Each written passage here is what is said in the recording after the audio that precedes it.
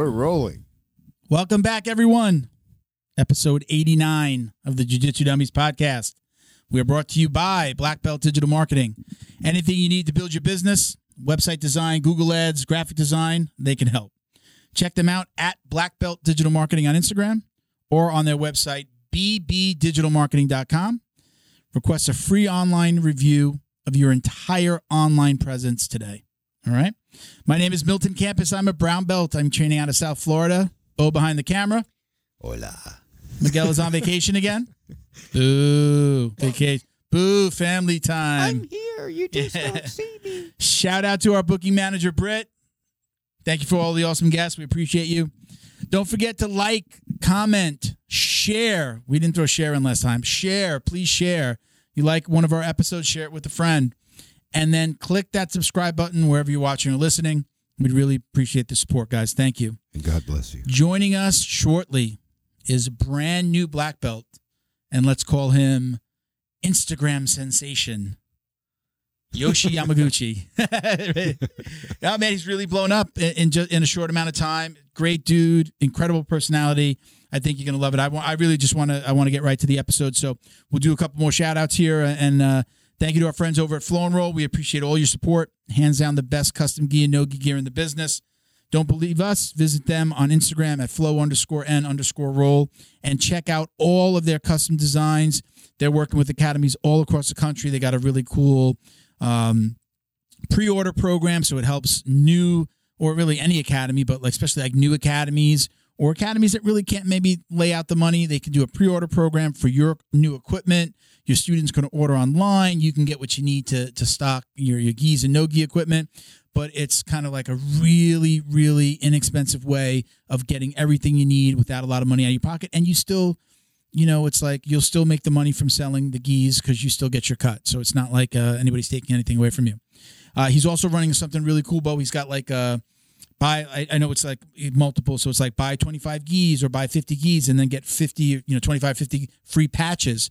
So reach out to them directly for more details. But really cool stuff. Got great t-shirts online. I mean, we originally started working with him because of the t-shirts. Incredible designs. Love them. And then, it started to roll, and he's been with us for years now. You can find our podcast here on that website as well. All right. We're doing a podcast rash guard with them as well. Buy our shirts. We've just ordered some new keychains, so go check them out. Buy our Again, shirts. it's at flow_n_roll on IG, or visit their website at flowandroll.com. Buy our shirts. Again, wait, code, I'm sorry. And did I use the code? No, see? No. Code JJD gets you 20% off your online order. So don't forget that. Okay? Thank you to the BJJ Box. Whoa. Thank you for your support. They're Jiu-Jitsu's favorite monthly subscription box. It's delivered to your door filled with premium Jiu-Jitsu and grappling apparel, equipment, supplements, supplies, snacks, power drinks, and a lot more. They find the best products in the world of jiu-jitsu and guarantee that every box is going to be worth more than the cost. All right, so everything that's in there is going to be well above the cost. I mean, we get one a month. It's t-shirts and just cool jiu-jitsu recovery items. It's stuff that you probably wouldn't normally just get on your own. But I know one of my favorite things is that little spiky ball. I still use it to this day for the feet. So, again, probably not something I would have bought. I get it in the box, and now I'm a fan. Your feet love you. Code JJD10 gets you $10 off your first order. Bro. All right? So go check them out. Let them know the dummy sent you. And, again, it's bjjbox.com.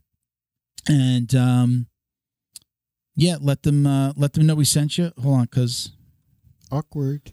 TheBJJBox.com. I'm saying I'm BJJ Box. We changed our outline, so I got to make sure that everything's right. So it's TheBJJBox.com. And again, JJD10 for $10 off your first order. $10. All right. Shout out to Neutral Zone CBD. It's on the table as well. No matter if your aches or pains are coming from lifting weights at the gym, rolling on the mats, or just the daily grind of life, Neutral Zone has a product for you. Find your Neutral Zone by finding the best products for your pain wellness so you can continue your active lifestyle. Check them out at neutralzonecbd.com. It's code JJD. Will get you 25% off your online order. All right. You can check out their Instagram at MyNeutralZone. And if you're a frequent listener and you're going, wait a minute, that last week it was wipes and this. Yes, there is now NeutralZoneClean.com. By the time this comes out, we'll have launched their website with them. So last episode, you saw wipes and sprays and refills. They have 2 separate lines of products. So NeutralZoneCBD.com, obviously your CBD and wellness website. And then now we have NeutralZoneClean.com. And on the Clean site, you can use code JJD, and it gets you, I think we're doing 15% off your order. All right? So check both of them out. If you are buying anything from our sponsors, send your receipt, send a proof of purchase to us on Instagram at Jiu-Jitsu Dummies. Just DM it to us or send it to info@jujitsudummies.com. We'll put you in a pool. We've got some cool stuff coming with Flow and Roll. We're doing a rash guard. We're going to put everybody in a pool, and we're going to give you about, I think it's $250 worth of jiu-jitsu gear. We're going to give away to one of our winners. We're going to go swimming in the pool. What's that? We're going to go swimming in the pool. What does that mean? We're going in the pool. Everybody in the pool. Oh. Sure. Sure, Bo. Everybody in the pool. All right, listen, let's dive right in. Let's get Yoshi in here. See, with the diving now. Let's do this. All right, everybody. Welcome, Yoshi. What's up? How are you, brother? Doing great. How are you? I'm doing good. You are like the new guy on Instagram. Like, just like, hey, isn't that new guy that's always out? I see everywhere. Right? Yeah, man, I'm loving it. It's all happening so fast. Yeah, thanks for having me on, though, man. I appreciate this. Yeah, did you what came first here? Is this like the first time you've ever been on Instagram, or you opened up this page and started, doing your this was my personal page. This is my personal page. So it's like I've had this Instagram for years through college. Yeah. And just my personal page with the regular amount of people, not like a crazy amount. Yeah. And then about 4 months ago, I started posting these reels, and it really just caught fire. Did you take off your old stuff? Because like I told you, I'll go to, I want to go back a little bit and see somebody's Instagram. And then it looked like it just like cut off. Did you get rid of all the old stuff? I archived a bunch of stuff. Old girlfriends. That was pretty stupid. That didn't need to be on the internet. Yeah. That's why I asked you yesterday. I'm asking you now. I'm like, it seemed like you came out of nowhere, but you just got your black belt. Congratulations. Thank you. Tell everybody who you got your black belt from. Who doesn't know already? I got my black belt under Half Gracie. I'm part of the Half Gracie San Francisco team here in the headquarters. So really proud of that. That's an honor right there, and it's in and of itself, right? And yes, did he give it to himself, right? I mean, so I was the only black belt for the day. I was getting promoted. There's a bunch of other ones, browns, purples, blues. Was the only black belt that day. And he took off his own belt and he put it on me. I saw and it's kind of funny because the internet was like, oh, you got instantly stripes. And it's like, I'm not wearing that. Yeah, I got that's going on my wall. And, so what's the deal in a situation like that? You're not giving the belt. You don't give the belt back, right? It's not just like ceremonial. You get to keep that belt. I mean, Half gave me the belt, and then there was like an after party, like little thing we get together in the park after, and Half just went straight to that. So then I was just like, and then I guess. So I'm just holding it as like an honorary, as like a gift, as like okay. So you really get to keep it. So it is yours. Yeah. Okay. All right. You should. I want to let me know if you could show up at the gym with the belt on, with the stripes. Definitely not. And take a roll. See, have a roll or two and see what happens. I got a nice new crispy, clean, no stripe black belt. So yeah, man, rocking that right now. So let's go back to like the Instagram stuff. So you really just started putting out the move of the day, right? You're doing move of the day, right? Mm-hmm. We'll talk about Kurt in a minute. I think he used to is it? He just started doing them again. Well, he was doing move of the week, right? Yeah. You're doing move of the day. Tell us kind of, I mean, obviously, I would say I've got to guess that you were kind of influenced by Kurt Osiander, but tell us a little bit about this journey here and kind of becoming Instagram famous in a very short amount of time. Just a little bit of back history. I started. So my brother got me into jiu-jitsu when I was like 15, about to turn 16. Like it was December 2007, around there. December 2006, 7, somewhere around there. And then I was training at this gym called World Team USA. It's a Muay Thai school that had jiu-jitsu there. It was mainly a Muay Thai based school though. So they just have Muay Thai all day and then one jiu-jitsu class at 6:30 at night. And so I started there for a year until I got my blue belt. And then all the guys that like all the instructors at Team USA, they would train at Ralph Gracie in the mornings and then come and teach at Team USA at night. So sometimes I would visit them. They'd take me along. And eventually I just found myself going to Ralph full time and not so much to World Team USA. And Kurt was the head instructor at Ralph Gracie San Francisco. So I was just like about 17, 18 going to Ralph Gracie full time. And he was my full head instructor until around a couple years ago. So wow. Crazy guy raised me a little bit. It was quite the experience though. Yeah, I mean, yeah. Listen, that some big names out there, man. This is, this is. I love Kurt to death. Guys out there, you know. I owe him so much to my jiu-jitsu. Like, just his. It's pretty crazy because like other people, I've noticed like other classes I've taken, they'll show you a bunch of moves and they'll be like hundreds of techniques. But Kurt was like one of those guys that you're gonna focus on this one technique for like 20, 30 minutes. Yeah. And like really get down that technique. So I really appreciate that. And I try to implement that kind of like lifestyle and technique into my teachings as well. Yeah. Yeah. I saw that you did a video with him the other day, right? Well, you did a move of the day with him. So I think he's just started doing his move of the weeks again, right? I mean, he's had some, he's actually coming on in a couple of weeks, so we'll get to talk to him as well. Yeah, for sure. But he was away from filming for a while, right? He had some health issues. He had some personal things he had to take care of. And, it's good to see him back out there again. And, you know, he's moving. I see him on the mat. He's moving, man. I love it. Yeah, that's really cool. So let's go back though. So, people that don't know, that don't follow you, that are just getting introduced to you now, which you got to be like living under a rock to not have seen your videos now. But, you really started with judo, right? At a very young age, right? So jiu-jitsu is not your first martial art. Mm-hmm. So I started judo when I was 5 years old. My dad's a black belt, his brother's a black belt, and then their uncles are black belts. Like it goes back in my family for quite a bit. And I started when I was 5 to about 6, 7. Then I took a big break. My dad was in the military, so we moved around quite a bit. And we moved to a place that judo wasn't like in the direct area. So then I took a break for it, did regular sports, high school football, that kind of stuff. And then when I was 15 again, my brother brought me back into the fold and for jiu-jitsu. And down the street, there was a City College San Francisco. They had open judo class.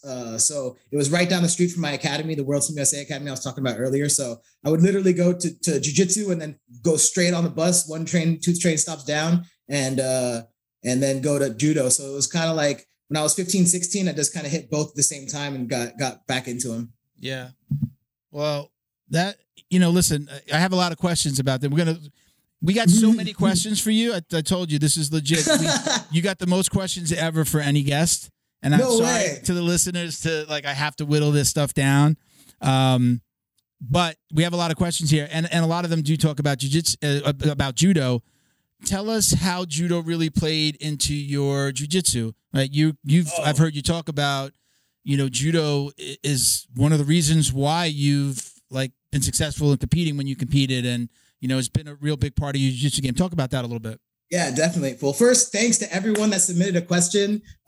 Just the community engagement, I love it. I want more of it. Thank you to all of you for submitting all these questions. It's so great to hear. Now, I think judo it's like a yin and yang relationship for me. It's like I competed in both a lot. I feel like I won most of my jiu-jitsu fights because of my judo, and I won most of my judo fights because of my jiu-jitsu. It's kind of a weird thing, but they both helped me in the other sports so much.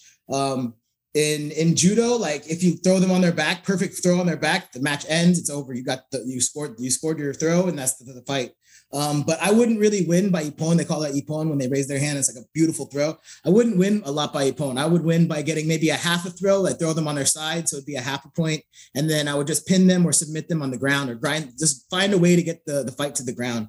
And even when I was getting pinned, just having the jiu-jitsu background to get out of pins, escapes, and not just because a lot of judo guys, they just escape and get out, but being able to stay engaged and sweep and then get into a dominant position, which jiu-jitsu is all about. You don't want to sweep them and not be on top side control in a dominant position. So all that really helped the other sport. I feel like when it came to competition wise, it's in my jiu-jitsu matches, either the guys would help me out because I'm a heavyweight. I was a lot heavier back then when I was competing too. So I would grab the guy, and then if they knew I was a judo guy, they'd pull guard. And for heavyweights, most of the heavyweight fights are the guys just for 6 minutes, and then one guy goes for a takedown, and then the refs kind of decide, well, who do you think got it? Some of those matches, they can be standing the whole time because no one wants to give in. So having the judo background to one, throw them when I wanted to throw them. Like I'm a drop seoinage guy. So like I'm only 5'7". So when I'm fighting these super in the ultraweight division, they could be huge guys. One, like my center of gravity is super low. So my drop seoinage would be like nice for that. And it just, I don't know, just went hand in hand. It helped the other sport tremendously. Yeah, that's awesome. So I'm gonna hit our first question. We're talking about takedowns. So I'll read the screen names. I don't have everybody's their name, but Cars with a K, Cars.ivv. What takedowns do you recommend for a 5'2" female against someone big like Yoshi? Ooh, so like I was just saying, if you're small, like on the shorter side, you drop seoinages and things where you can really get underneath. Morote seoinages, which is like you fall to your knees and it's like a shoulder throw from your knees. Those are tremendous. Drop taitoshis are a little more dangerous because you can get your knee hurt a little bit. So I don't want to recommend that to like the universe, but those are also very good.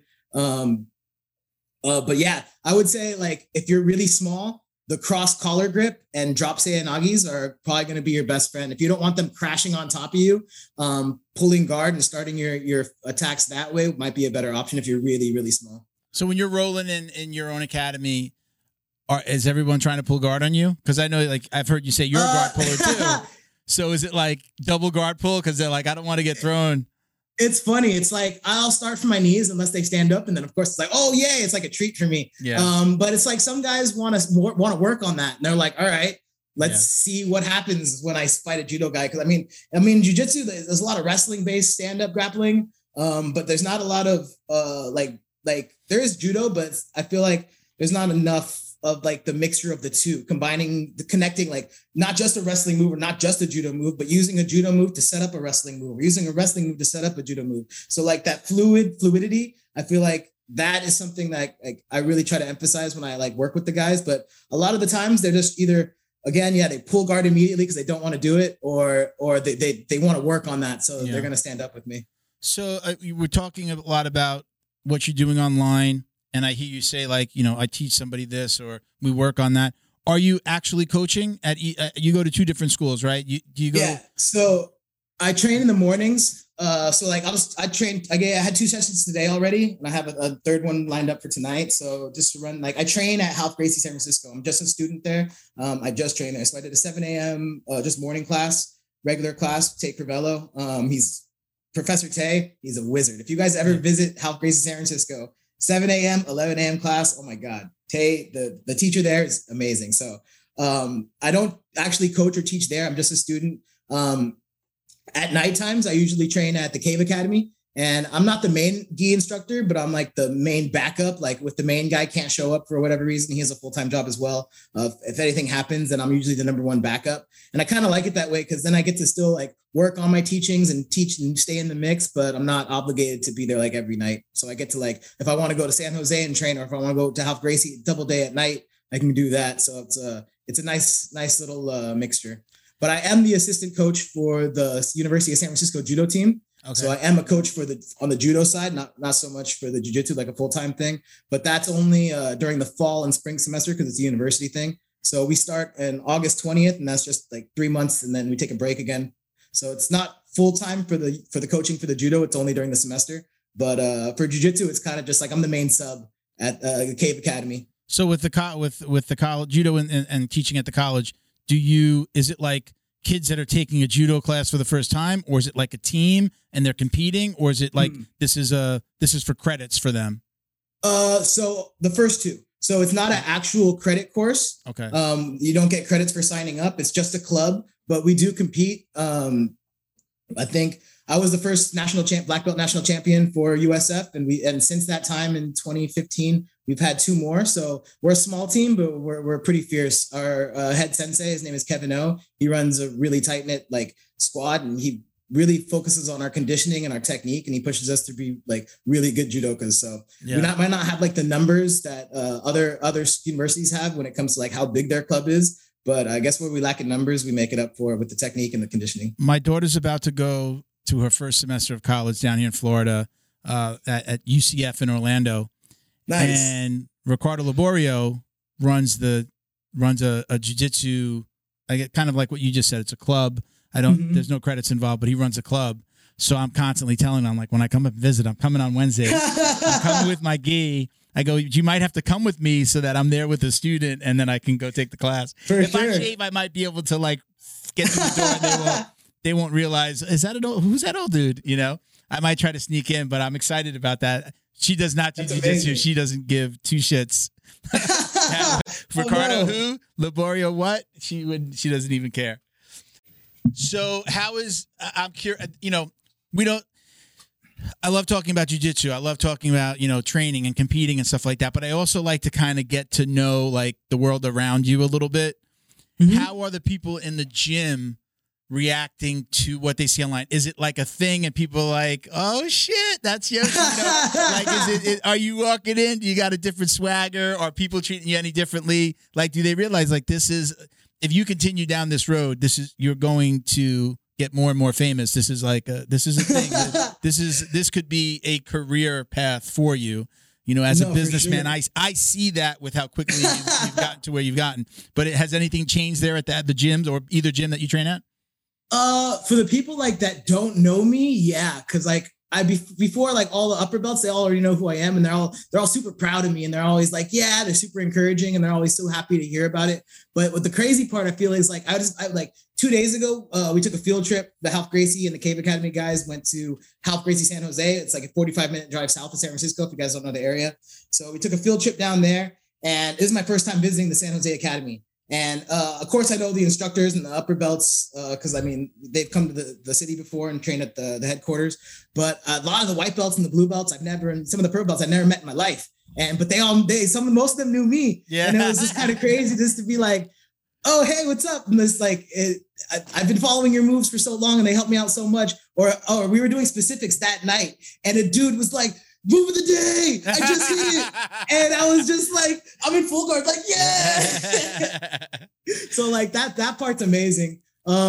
If I go, I'm a big into like the EDM scene and like going out and like seeing shows on the weekends. And like, it's kind of funny. I'll be in line at some like venue and I'll just hear move of the day. Like, it's like, awesome. At least in San Francisco is really tiny. There's like, you know, there's only like 7 miles by 7 miles. So we have a pretty, like, you're going to see the same people quite a bit, even though it's a big city. Yeah. So yeah, it's kind of funny, man. How does that make you feel? How are you feeling about this whole journey? Is this like completely out of left field here? Or are you just like, what the hell's going on? What's happening here? It's so crazy. It just blows my mind. Like, it's only been like, 4 or 5 months. I really put these moves out for the other Ralph guys to be like, hey guys, check this out. Or like just my friends that do jiu-jitsu. And like, I never thought that thousands of people would be like, oh, we want more. Not that more. Tens. Like, you're getting into tens of thousands. Like, I want to see this. I mean, the funny thing for me is, when I follow someone, I'm seeing your face. You don't realize it. I'm seeing your face every day now, multiple times a day.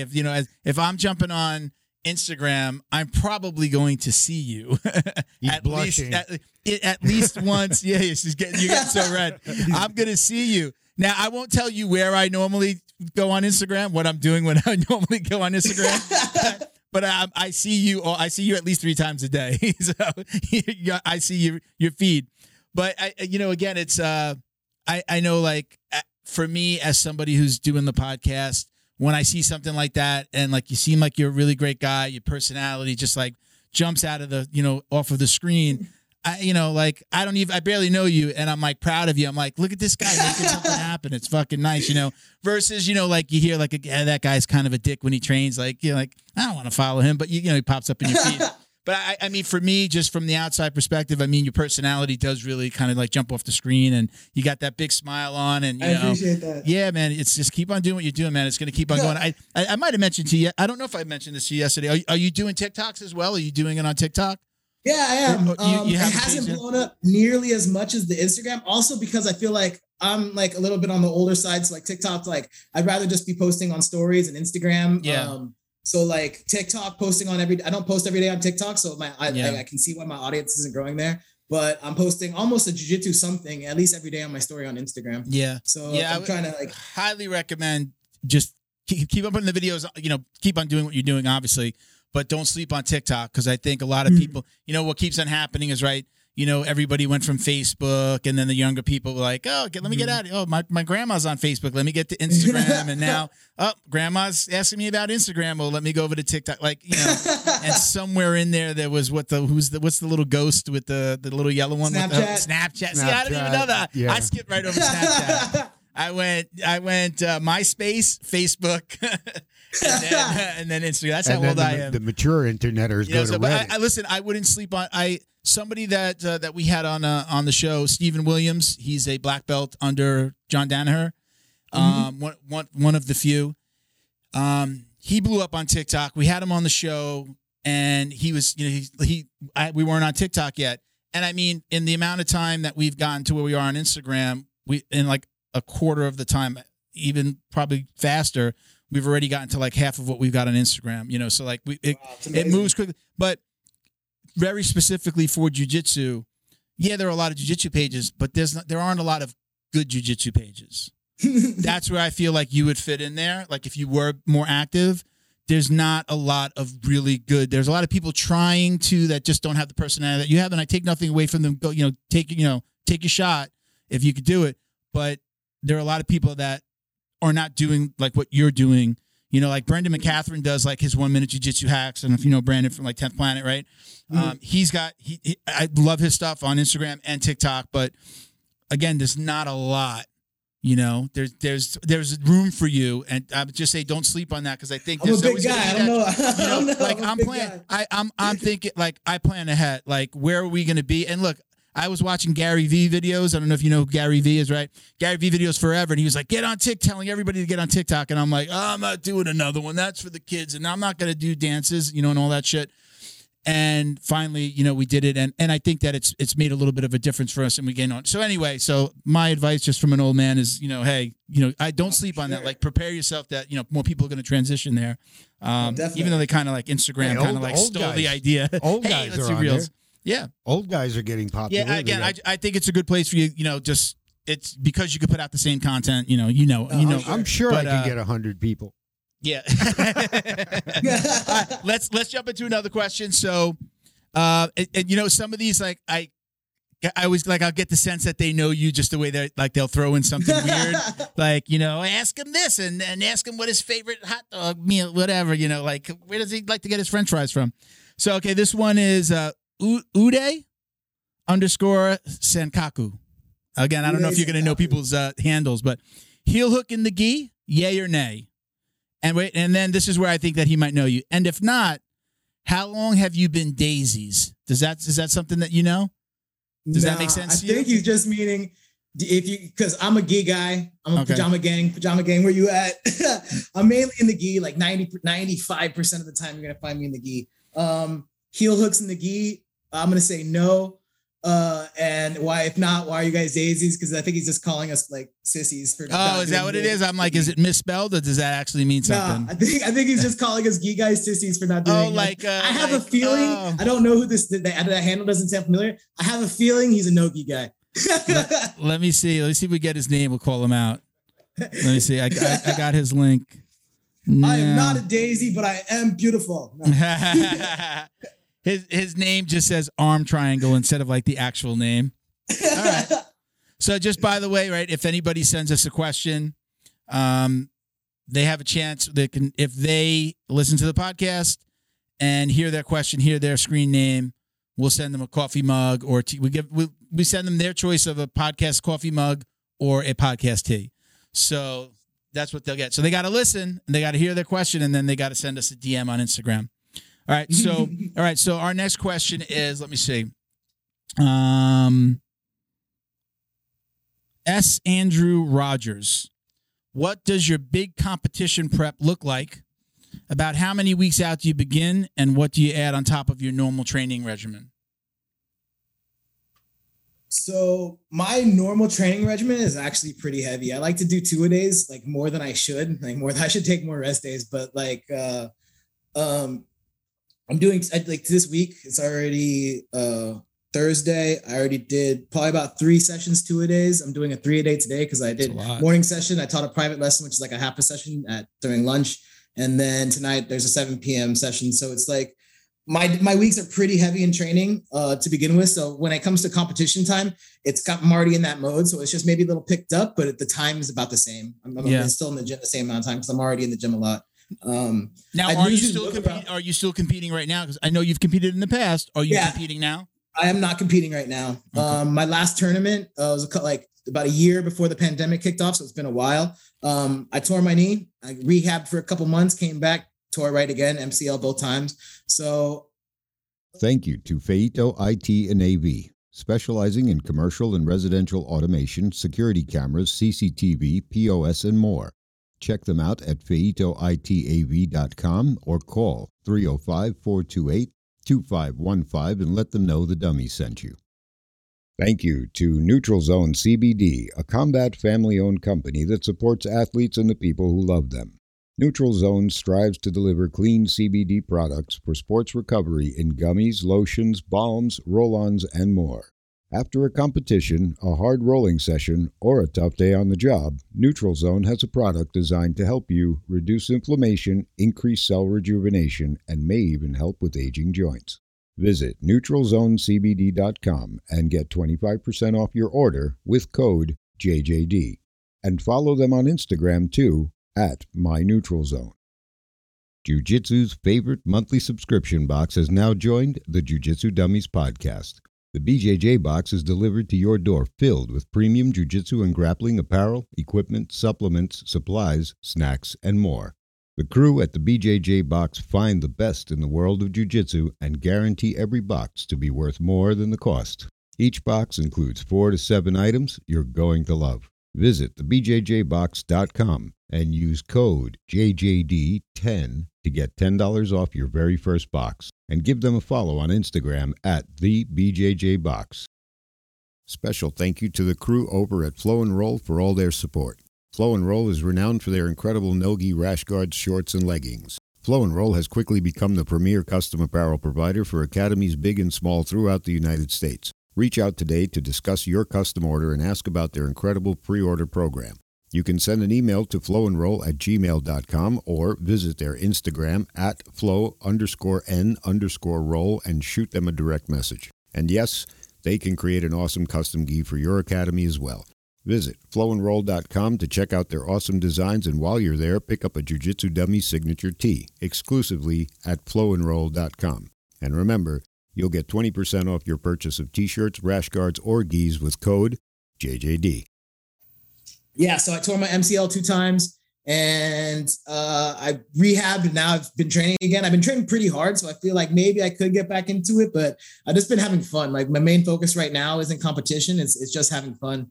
I'm really trying to just have fun with jiu-jitsu and explore. Like right now I'm so creative. Like before it was just like what works, what's effective to win. And right now I'm like not so much focused on winning, but exploring like fun things in jiu-jitsu, like lapel tie-ups or crazy moves that I normally probably wouldn't hit in competition because the success rate's probably not like premium or like the best risk to reward ratios for me. So instead of being like competition heavy and only focus on like the top high percentage moves or high percentage positions, I'm really focusing on having fun. Okay. So now with training 2 and 3 a days, what is your kind of outside of jiu-jitsu, what is your recovery program like? Do you have a recovery program? Okay. A lot of people tell me like, no, my recovery program is jiu-jitsu in the morning, but I am naturally flexible. Like I can do the splits. Like people put me in Americanas, Kimuras. Like I'm pretty naturally flexible up until this past year. And I think because I work an office job, I work a full-time office job also, that my hips have gotten super tight. So I used to never do anything like recovery, maybe a little bit of stretching. But lately I feel like I have to do a lot of stretching. I do a lot of sauna. Sauna is tremendous. There's an infrared sauna at the Cave Academy. So I do a lot of infrared sauna. What's an infrared sauna? Is that just a brand? What's an infrared sauna? Is that just a brand? So infrared sauna is like there's the regular sauna. You've probably been to like 24-hour fitness where you can go in and it's really hot and you can only be in there for like 10 or 15 minutes because it's like physically really hot. That's like a typical sauna where they heat up the room really high. An infrared sauna is where they like heat up the room through infrared waves and like it gets deeper into you sweat. They call it a deeper sweat.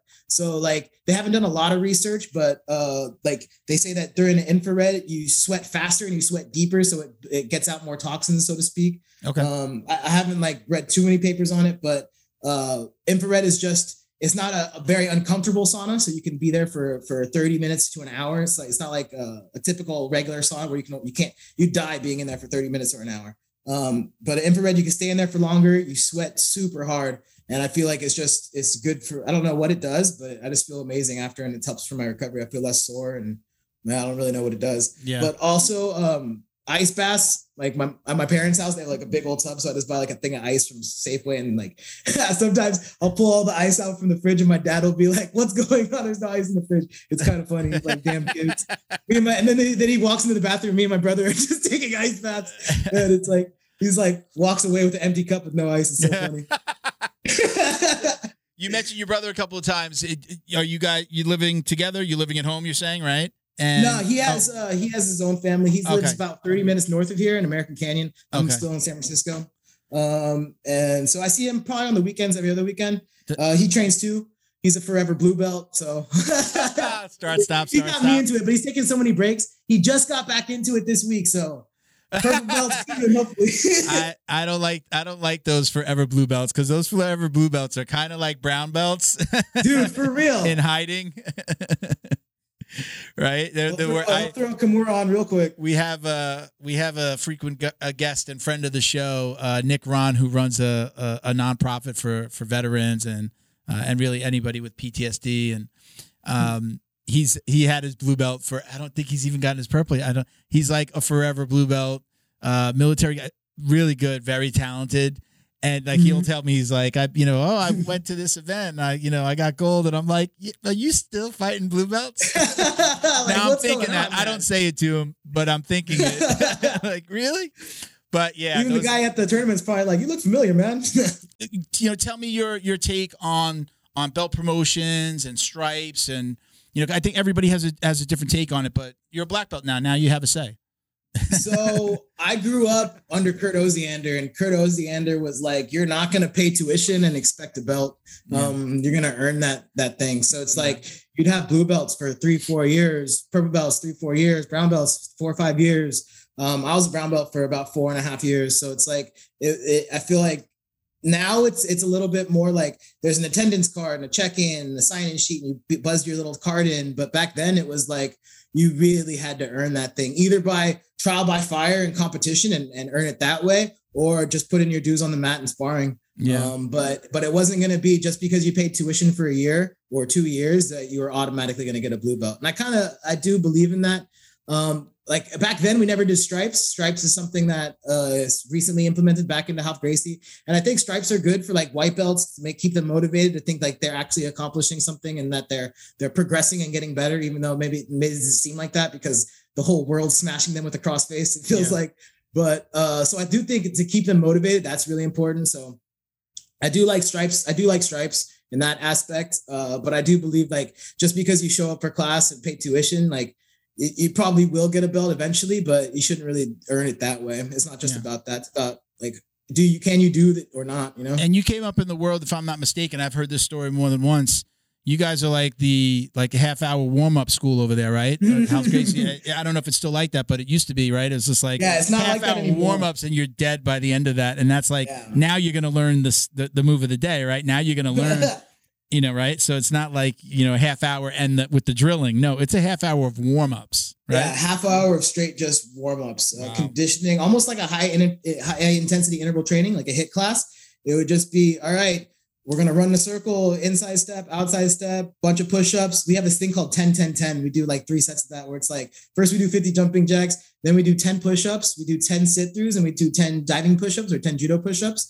And we do that like 50 jumping jacks, that like 3 sets. And then we start line drills, forward rolls, backward rolls, crawling. Still now, you guys do that? No, we're not doing that anymore. Okay. But back then it would be just like a half hour of that. And then, all right, now it's time to drill for 45 minutes. And then you're going to spar 6 rounds. And Kurt would be like, you could like, now people can get water. Now it's like a democracy. Back then you're like 6 rounds, no water, shut the fuck up and train. Like that was Kurt. And so like now if you want water, you can get water. But back then, is it the tough, gym man. changed? The culture's changed. Does that? Yeah, do of those course. half-hour warm-ups? Again, I'm from the biz. I'm always look at things from two lenses. I'm a student, but I look at the business side of it. Did you have a lot of people that quit and say, "Fuck this, man! I can't do this. This is I'm coming here. I got to go. I'm an attorney. I'm an accountant. I'm a this. I'm a that. I got to go to work in the morning, man. This is killing me. I came to get out the stress. Do you think that's why things changed, or was there a reason? No, it was just Kurt left and Kurt ran those warm-ups. Okay, so it was Kurt there at the, yeah. Okay. That was like Kurt ran those warm-ups or had one of his people run those one of his upper belts. So it was kind of like on his orders, what's going to happen with class. Okay. And then when he left, there was a big culture shift in the gym of how class was being taught and all that. But yeah I feel like I can't say maybe like there was before Kurt or like before my time at Half Gracie, it was different. But as soon as the day I got there, it was Kurt running the show. Yeah. Half would be there like occasionally to teach class or like take over the reins, but for the most part, day in and day out, I was seeing Kurt. So when you run your classes, what are you doing? Are you doing heavy warm-ups? I find a happy medium, maybe like a 15-minute, 10-minute. I do run longer warm-ups, and I'm having this like philosophical debate when I teach class right now, because it's like, okay, a lot of times like they're out of shape or like they're not going to do the conditioning on their own. So it's like you can say, well, they should be doing that stuff on their own. When we go to jiu-jitsu, you should only be focusing on jiu-jitsu. So why are you going to make them do jumping jacks, make them do single legs, make them do drills that are for jiu-jitsu, like those kind of drills, warm-ups. But I'm also like, I don't know, man, something about warming up the body and getting the body primed up to do those drills and doing that. There's something to that. And it's not maybe just diving into different types of drills and warm-ups for jiu-jitsu is not the best way for the body. So I'm constantly having that philosophical debate, whether to like get rid of those traditional warm-ups when I teach class and just go straight into jiu-jitsu. Currently, I still run the old school warm-ups where it's like not the half hour, but it's like we're going to do jumping jacks and forward lunges and inside skips and push-ups and like all that jazz, like calisthenics type style. Right. And before we get into like maybe jiu-jitsu drills. So like I'm still kind of weighing it out whether like, okay, well, yeah, you got really good at jumping jacks and you were in good shape, but if you focused on single legs for that time for the whole year, if you look at the whole year, like in the long term, take a step back, you would have been a monster wrestler. Like, it's like, oh yeah, but yeah. So I'm always having that debate. Right now, I still believe like doing those traditional movements are really good for warming up the body and getting the body ready to do those jiu-jitsu movements. Because again, not everyone in your class is going to be like a college kid or ready to go and just no warm up, just like crack their neck twice and ready to spar. So it's like, yeah, those days are over for me. yeah, like I'm ready to go. Let's go. Let's do it. So it's like to get like some of the older guys, like get them ready because like maybe they just showed up or they didn't come early enough to get their stretches in, make sure they don't hurt themselves during class. So I was going to ask that was my next question is that, do you have old timers and youngsters? Is it competition class? Is it a mixture of everybody, hobbyists and somebody who might be competing next week, Yeah. So it's a mixture of everybody. At the university, I teach all university kids. Like there's a few graduates and a few staff, like maybe like very few handful. Mainly it's undergraduate students. So they're like in between, they could be 17 to 21, 22. And those kids, man, you tell them to do a drill, they'll just do it. There's no stopping. They're just like, we're just going to do it. And I love that because I can just bark orders and they're just like, yes, what's next? And it's funny when I teach nighttime in Pacifica, sometimes they'll be like, I do this thing in judo where I make all them do, I make them do a handstand. A partner will grab your feet and you'll do a handstand walk. So the partner will make sure you don't fall. Like you're doing to stay in your handstand and you just walk across the mat with the handstand. And so that builds your shoulder, builds your chest. Like it's a very good judo drill that I like to implement. And when I do it with the jiu-jitsu guys, all the old guys are like, my shoulder, my like, I'm just gonna look away. So it's like, it's funny. Like, so sometimes I kind of gauge the room, especially when I teach class, like I kind of gauge like, okay, who's in the room? What am I going to do? Are they getting ready for a competition? Are they not? So it's like, not just like, I go in there with my game plan.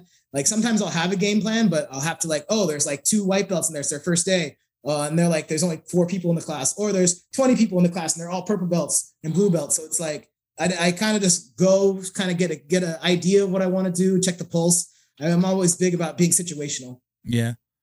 That's cool. That for me, I the whole like the old guy and the going on my shoulder, that's I'm 49, man. That's just how it goes down. I've got to I still have I've had a pulled groin muscle that I'm trying to like baby and I'm not training as much. for like months now. Everybody's like, that's the worst injury. It takes forever to heal. And I'm like, I go like once or twice a week. I heard it. I recover for the next 4 days. I'm like, all right, let's hurt it again. So I can't stay away. And, I'm learning how to like really like baby it and where I have to be. And I'm a guard puller. I like kind of lockdowns and half guard. So as long as I stay, I'm on my natural, like, right. I'd be on my right side anyway. So if I stay there, let them work. The second they get me the other way and I've got to go back and push that leg in, I'm done. So, but yeah, I mean, look, I always talk to people about, from the coaching side. I don't coach, but when I'm being coached, I do like when they kind of say, like, okay, these are white belts over here. Let's get somebody to work with them on the side. Like we may be showing a move of the day, but like these guys are not like they're way like my school does like. We're doing like back takes right now and all different like ways to get to the back. Your partner's in turtle. You from guard, pass his guard, turn him over, take his back. Right. We're gonna do that for a month. We didn't always do it like that, and I love when my coach changed to that because if I go to the school 3 times a week, it used to be like it was the move of the week. It was the series of the week. Mm-hmm. Well, if I missed that week or I didn't get to train as much or even 3 days, and he's open 7 days a week. Man, what did I miss? And when he started to extend it like that, I feel like he, like you said, gauged the room and realized, at least for my adults, a lot of my adults can only come from work, family, injuries. They're only coming 2 or 3 times a week. And it changed. And I think we all got better because of that. Because now we really are working on those. For 1 month, we're working on that series. Next month, it's going to be, triangles. Next month, it's going to be arm bars. But he also shows you like the beginner through the advanced versions of that. Oh, so you can kind of like start from like a more advanced position if you feel like, okay, yeah, listen, I'm a brown belt. I can start here versus doing the basics. So I do like when he does gear it to, like you said, I'll use your read the room, read the room. And I think he did. And he changed it at least again for the adults. My school, at least like the older guys, we're mostly hobbyists, but like a lot of those kids that came up through his kids program, which is we have a very They're large. turning into adults slowly. We have a very large kids program, probably the largest. I don't want to say the largest in South Florida, definitely in our area where we are. It's the biggest. There's nobody that has a jiu-jitsu. Like all the other schools are like one little storefront. We're like 4 or 5 storefronts. Like it's huge. And where do you train? I train. It's the old Fight Sport. Everybody knows Fight Sports. So it's the old Fight Sports in Coral Springs, not Miami. But we're filming down in Miami. But this is Fight Sports up in Coral Springs. It's now called Jiu-Jitsu for Life. When all the craziness happened around Fight Sports, and if you know what's happened recently, the coach definitely stepped away, renamed the school, dropped the affiliation, and was glad to see that. And yeah, so we're Jiu-Jitsu for Life now. It's still the same school. Every once in a while, somebody walks in with a fight. Nobody's like, get that Fight Sport. Nobody. It's not like that. Like, nobody's like, burn them. It wasn't like that. It was like, let's transition to, going on its own. But again, the school is again one of the biggest kids programs. But those kids are graduating from those kids programs, man. And like, these 16-year-old boys, right, are coming through. They got a blue belt. They've been training longer than me. They've been training with him longer than I have. And it's like these kids, they're monsters, man. And funny enough, like we've had situations where a lot of the older, like there's one kid in particular, I'm not going to say his name. I believe he listens to a lot of the podcasts. I know, his family, other people in his family train. And people were like, he's a beast. Like 16, 17 years old. He's a man. He's got facial hair now. He's got freaking muscles. He's a purple belt now. And people were just not training with him. Like people were avoiding him. And now, and I was one of them. I'm like, he's a beast. He's now like I rolled with him after I pulled my muscle, my groin muscle. And I actually told him, said, listen, dude, I'm going to roll. I'm hurt. Let's do a flow roll. And it was still a tough roll. It wasn't really a flow roll, but he respected that. And now I'm like not worried about rolling with him. If I'm hurt, I'm going to tell him. And I do tell most partners like, hey, I'm hurt. Yeah. Usually if they're like purple and above, I'm going to tell them I'm hurt. If they're purple and below, and I know it's like, okay, he's not going to give me that much trouble anyway, then I'm going to I won't even say anything. But most people know, like they've seen that I'm not coming as much and they'll ask.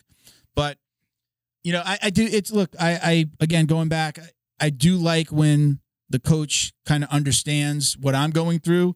And I feel like sometimes I've been there or there's been more old timers and he makes the warm-ups a lot shorter. You know? I'm like, the warm-ups weren't this short on Monday. What's going on here? Should I always come on Tuesday when they're not as bad? Or is it, did you tone it down because I'm here? So you dap up all the old guys like, nice. Yeah. Nice. I would say one thing,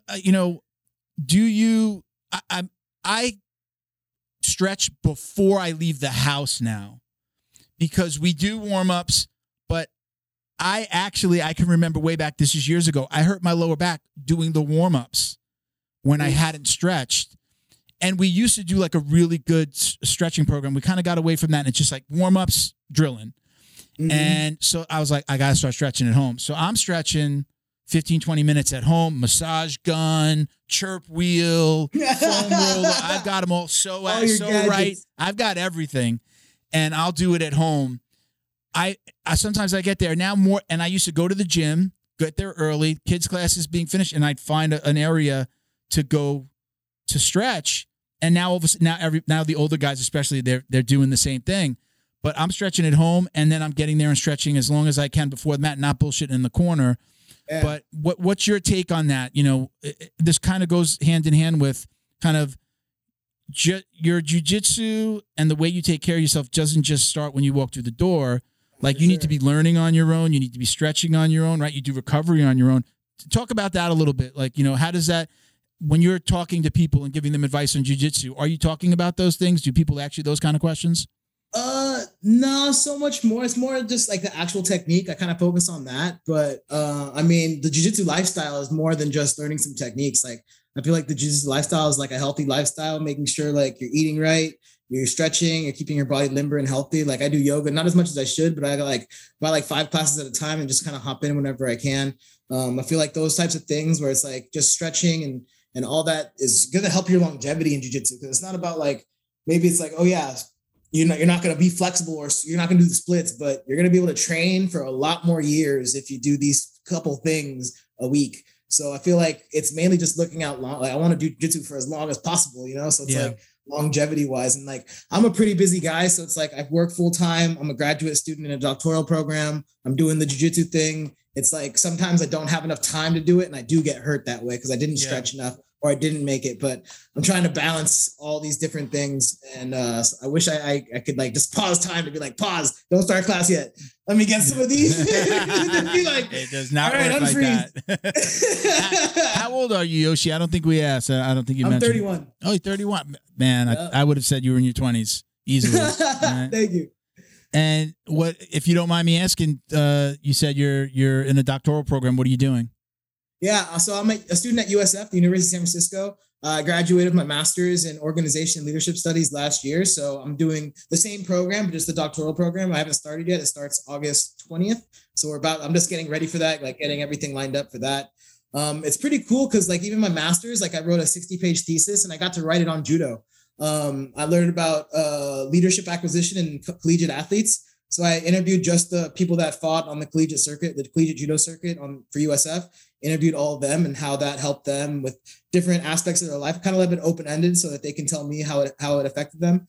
And yeah, it was amazing. I got to like mix my academics with my passion, and I'm going to probably do the same thing with my doctorate, but I'm going to switch it towards jiu-jitsu this time. I'm going to focus my research on jiu-jitsu. And ultimately, what do you want to do with that degree? Where do you see yourself? So it's a good question. Let me ask you this way. Was there a plan before you got Instagram famous? And was there a plan now? So the plan was I'm going to go to graduate school because I compete in collegiate judo for another year. So I went to grad school and then I was already working at the university. And if you work there, you get like a big college tuition discount. So right now I graduated. Right now I was trying to get into the tech world. But right now, the Bay Area job market for tech is actually not so good. So I decided to go back to school until I figure out maybe I'll stop school or continue school and then enter tech. But for now, since I'm working at the university and I get a pretty heavy discount on school, I don't want to waste time. So if I'm working there, I'm going to be going to school. Yeah. So do you feel like is that going to take away from your training at all? Is that a worry? Probably, but I'm going to be a fucking doctor. So yeah. legit really carry. Well, what would you use, professor or doctor? I don't know. I can't wait to be like on an airplane to be like, is there a doctor here? And I'm gonna be like, well, actually, More or and they're gonna be like, get out of here. Yeah. Are the youngsters calling you professor? Do they call you professor it's funny, now? man. Like the youngsters, like on Instagram, people are starting to call me professor, and I'm like, yo, isn't that like when you get your third stripe or something? Like, yo, chill. I don't know. I know for guys in my gym, I hear people. I don't call the guys that I've come up with or trained with. I don't call anybody professor when they've gotten that black belt. Not because I'm being disrespectful. It's still, Junior, Andres, it's still like they're just my buddies. I would feel weird, but I definitely like it's nice to see when the kids ask them, when lower belts will say, hey, professor, can you show me this? I was like, yeah, man, I can't wait for that. I can wait for the belt, but that's going to just be a really cool thing. Now, my wife is going to give me so much shit if she hears anybody call me professor. Really? I can't get him to pick up his underwear off the floor. You're calling him professor. Professor of what? That's hilarious. It's funny though, because like jujitsu is like so like laid back. I feel like in judo, like my sensei is sensei. Yeah. No matter what, that's sensei. Yeah. Mr. Sensei on a formal day. Sensei. I have seen I think I saw sensei dropped in some of the questions and some of the comments, right? Like do people call you sensei when you're training judo? At the USF, I have them call me coach because I feel like sensei, like again, that's that formality in judo is so heavy. Like it's like there's one sensei and that's that guy. That's not me. Okay. Kevin, like for me, Kevin O, like that's sensei. So I'm the assistant coach, so I let them call me coach. Yeah. Or Yoshi, I'm pretty fluid with them. Pretty open. Like I'm not like, but for me, it's like I have to be like, okay, sensei. That's sensei. But in jujitsu, even when I see Half, it's like Uncle Half or some shit, some crazy shit. Like, what's up, bro? But like, I would never call my judo sensei, bro. I think Master Yoshi. I mean, my professor. It's always kind of funny because my professor is younger than me, right? He's a few years younger than me, and I usually find myself just calling him by his first name. The second we get off the mat, it's Felipe, But when I'm on the mat. If I'm in front of younger people or if like I really want to get his attention, like I think I catch myself saying professor, not coach so much, but I think there's just like sometimes I forget like, oh shit, I'm the older guy. Like I'm looking up to this guy. He's taught me jiu-jitsu since I was a blue belt. I got to a school when I was a blue belt already.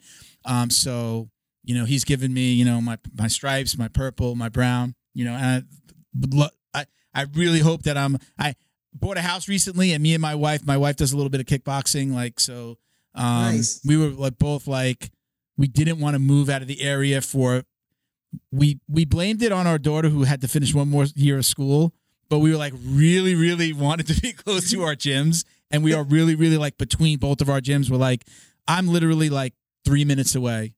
And she's awesome. Like maybe a 10-minute drive with lights. I'm 3 minutes if I hit the light, so I'm really close. And I used to live behind the school. I bought a house, but I was in a townhouse. When I was behind the school, it was less than 1 minute drive from where I was to the school. Literally, I'd get in the car. I've timed it. It was less than a minute to get there. Less than a minute. No excuse to miss in traffic. Yeah, right. She'd be like, "Why don't you? I don't understand why you don't walk. You at least get a little exercise in the floor." I'm like, I don't know. It's just not there. But man, you didn't want to get beat up on the way back. Yeah, right. You're walking in the dark. I'm scared. You're all wiped. You're all wiped out from jiu-jitsu, and you come back. It's your most vulnerable moment. So let's get into these two. We kind of touched on maybe one or two of these things, but let's talk about cool.half.luke. That's his handle. Is it better for a newcomer to work on their bottom game or top game? Oh, we lost you there. We lost the video for a minute. Can you hear me? Yeah, I refocused this. Okay, no worries. Is it better for a newcomer to work on their bottom game or top game? What's your philosophy and why? So a newcomer, like brand new jiu-jitsu, should work from the bottom up. I used to like show them something cool when I was first like kind of like a little immature in jiu-jitsu. I would show them something cool like, oh, here's an armbar or Americana, like check this out, like to get them like fascinated about it, like, oh, I have the power. Mm-hmm. But like nowadays, like I would realize like I'd watch them spar and they would only go for that one submission that they knew, and they would leave themselves vulnerable to like every single attack possible because they were just gunning for that one thing. So like now I'm like, if you're a newbie, like really focus on escapes. Because then whenever you're in that position, even if you gun for that one escape, it's going to be way better than just trying to do an armbar from every position possible. So like really focus on your back, getting comfortable with escapes, getting from out of side controls back into half guard, and like focus maybe not so much on these big escapes. Like, oh, I busted out a side control, like side control back to half guard back to full guard to half guard to taking the back. Like little transitions I think are really important. So focus not so much on these big cool like moves, but like focus on escapes and transitions into different positions like as your basis. And then once you have a solid foundation of, okay, I know all the positions, I know how to fluidly transition in between all the positions, and I'm comfortable with that, then we can like do like crazier sweeps and submissions. And then I feel more comfortable doing that. Like before it was like, I want them their first day of jiu-jitsu, then to walk away like, oh, I know I can fuck someone up almost. Like that was cool. I want to come back. But nowadays I'm like, okay, yeah, but during sparring, they're going to fuck themselves over because they're only going to go for that Americana, like in from positions that they shouldn't do it. So it's like, kind of weighing that out still. So when I get it, like, I'll grab, like if there's especially if they're a bigger guy, if there's a white belt and I could just, okay, hey, you see the belt tied all the way up here. You're like, yeah, first propellers. Like, it looks like a bow tie. It's so high. I'll usually, again, especially if they're big, because I'm pushing 240. So I'm usually going to grab that person. And regardless of what the coach is doing, as soon as we go to like, we're going off and supposed to drill that move, I'll get them. I'll say, let's, first day, first week. Okay. Have you worked on this? All right. Get into my guard, and I'll just show them how to break the guard, side control, mount. And then, we switch, just keep on going back and forth. And I think sometimes I find it's not the coach's fault. He's got a big class. It's like kind of like just you get thrown into the mix. I usually like to just go over those basics with them. And then I think they're very appreciative of that because they're just like, wow, yeah, I can't do that. What's a back take from Turtle? Am I the turtle? Who's the turtle? So I see that in their face. And I was lucky enough. I was like the first student, really the second student at my school when I first started, when I first started as a white belt. It was a family friend. He had a female student that was like the wife of one of his friends, but like she didn't last like more than that week. Like I think she just like, hey, I'll be your first student and come and train with you when he opened the school. And I came right after that. And I was very lucky that it was me and him, me and a black belt for like, amazing. Yeah, 2 hours a day, 6 days a week. He was taking me to like other schools. And then we slowly but surely got, we got our first student, our second student, our third student. So I had this time where I would just work with him. So it would be like he'd show me basics and he'd show me what he'd want. And I tell this story all the time. I started watching right away. I was like, I need to find videos. I need sneaky jiu-jitsu submissions. I used to swear to God, I tell you, go on YouTube. Extra sneaky. Yeah. If there's a listener out there who like wants to get that one guy that's always beating up on him, just go to YouTube and type in sneaky BJJ submissions, and you're going to see wrist locks. You're going to see like baseball bat chokes from like from sitting.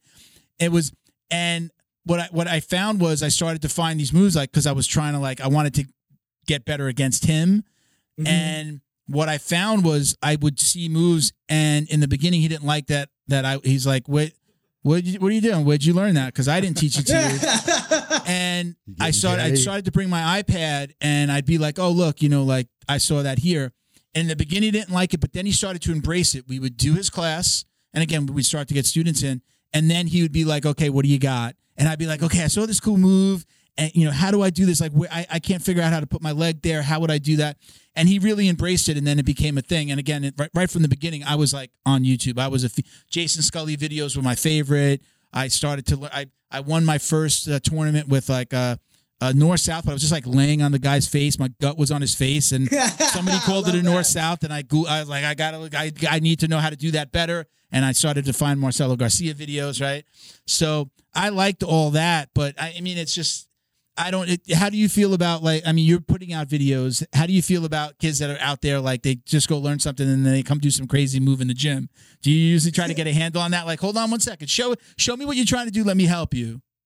I mean, yeah, that's part of the fun of it. It's like, again, like, okay, what's your purpose? Are you a hobbyist? Are you a competitor? If you're a competitor, maybe not, because then you don't want to learn something that you're going to try and that might not work. You might want to focus on just like the high percentage moves.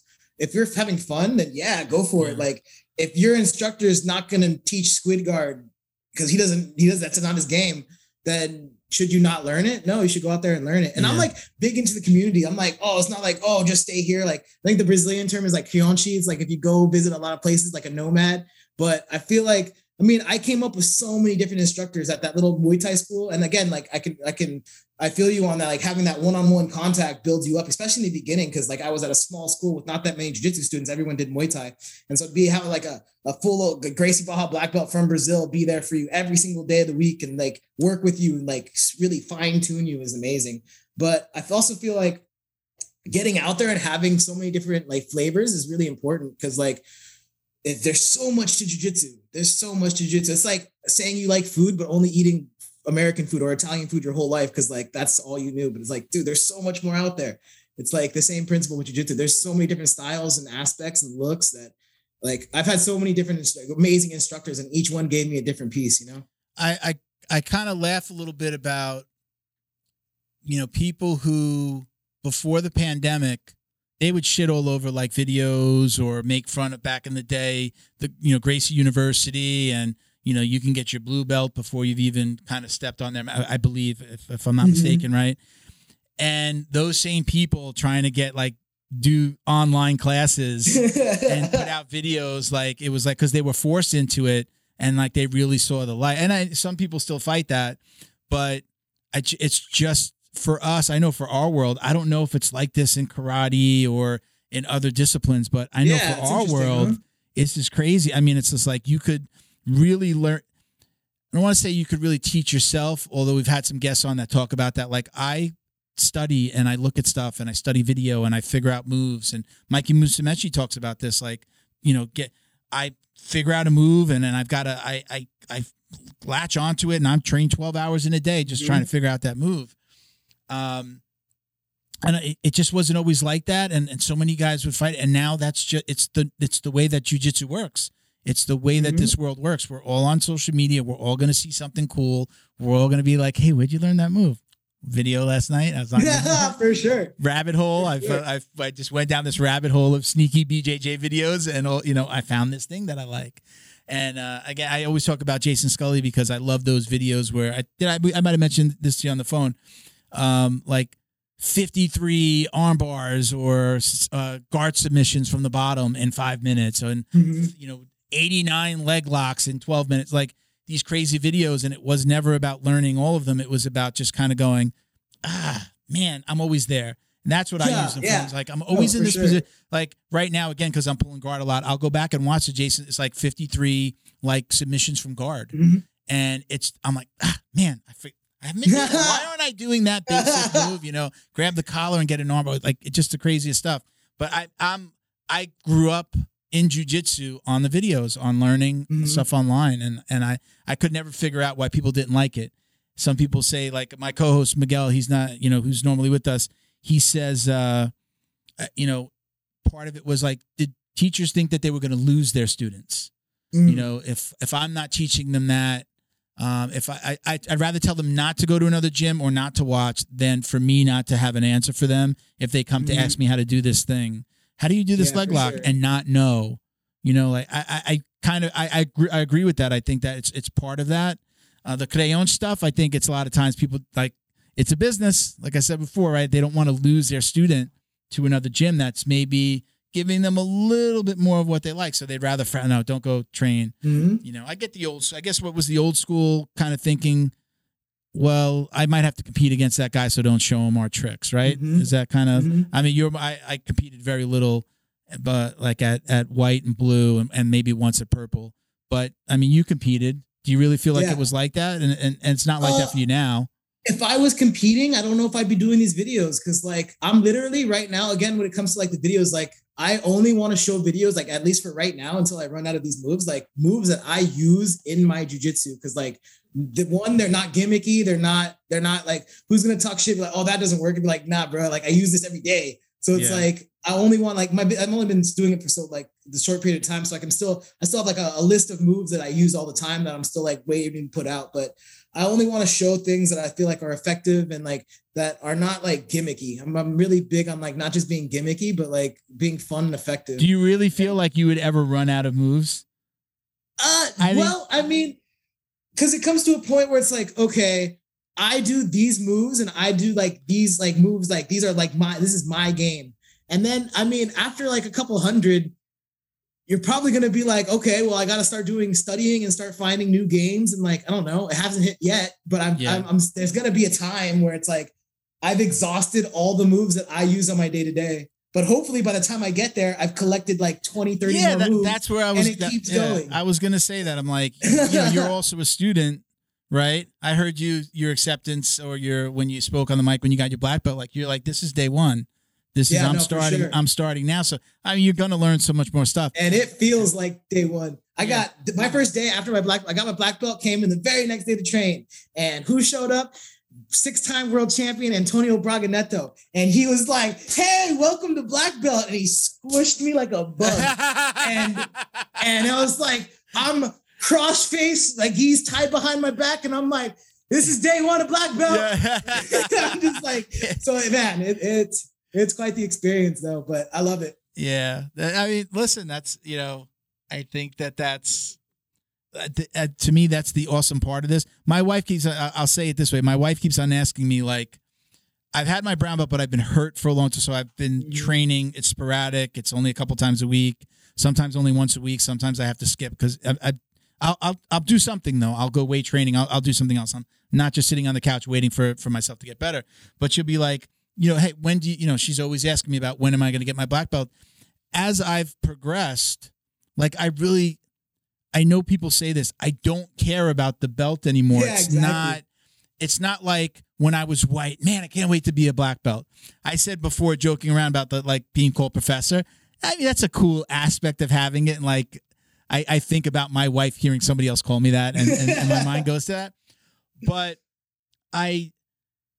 it's not about that anymore. And I think for me at a certain level, it's like my style of jiu-jitsu is my style of jiu-jitsu. I've been big. I've always been big. I've always been like more of a smash and pass.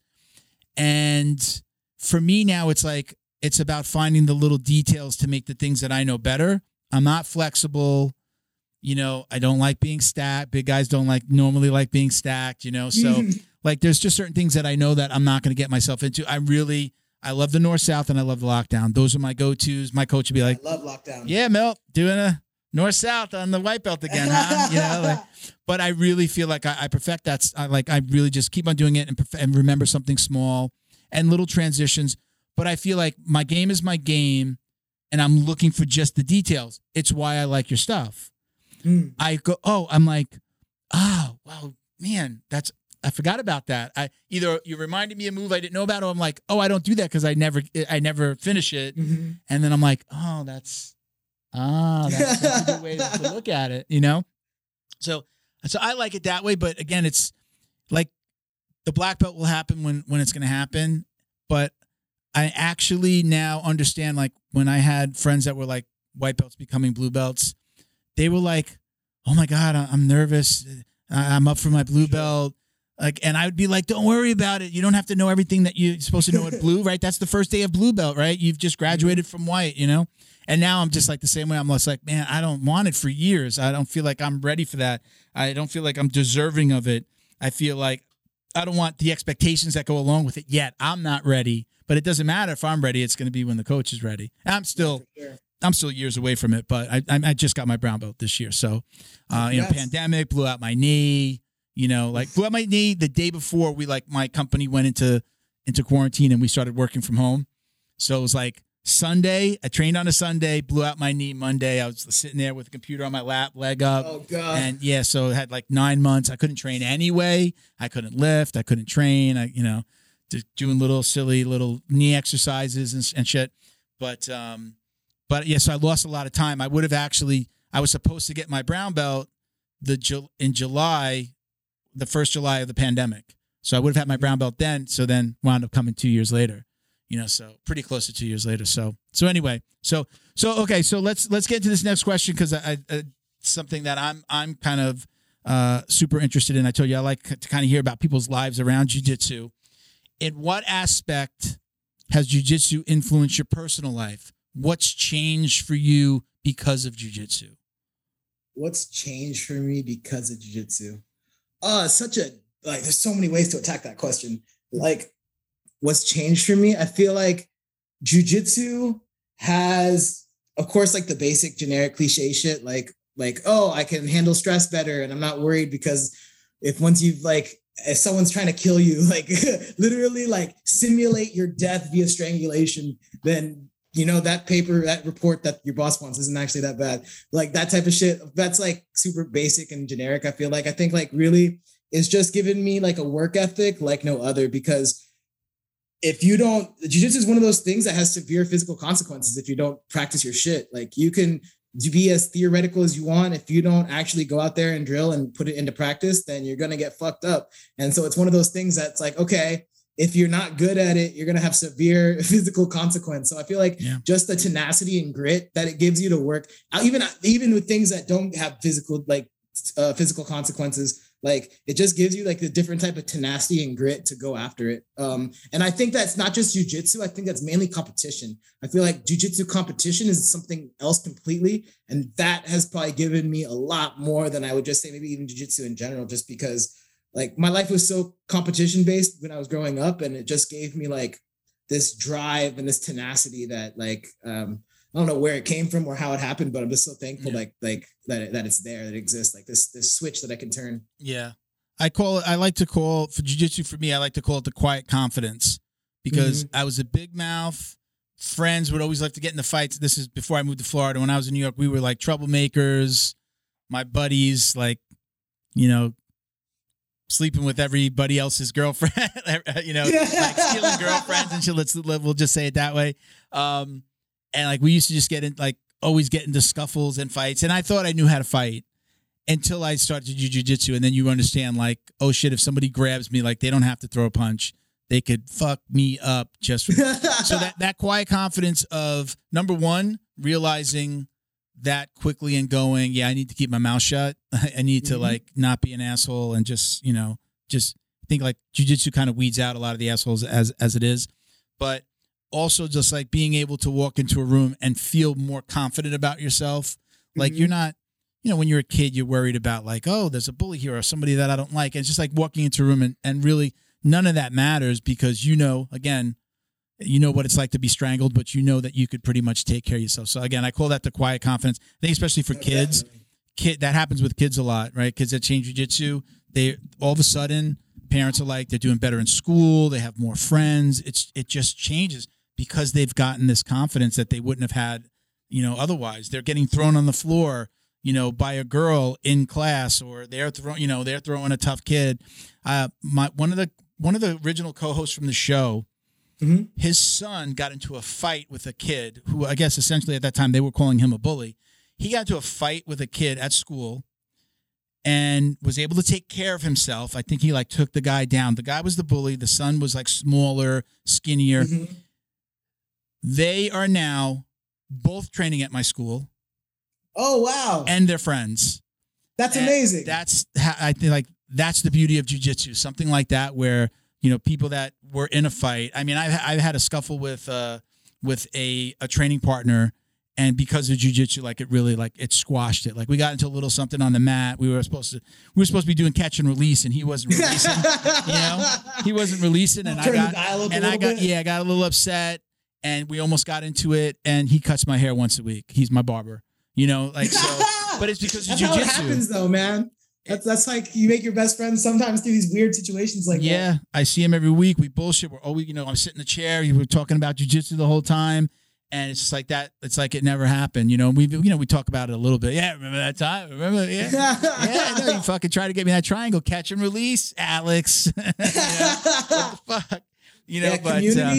Community and confidence, I think two big things that you mentioned that are just amazing that jiu-jitsu gives you. Yeah. And I mean, at least for me personally, that's like kind of like generic as jiu-jitsu, like in a big general aspect. But growing up with Kurt, man, like his jujitsu and his lifestyle and his bigger than life like aura that he has. It's like it made me to like show me to have fun and like enjoy the moment. Like you're here to have fun. It's like you're here to have fun. Like that's one thing that I try to like show and like say like I'm really grateful and like jiu-jitsu is amazing because it's given me so much fun.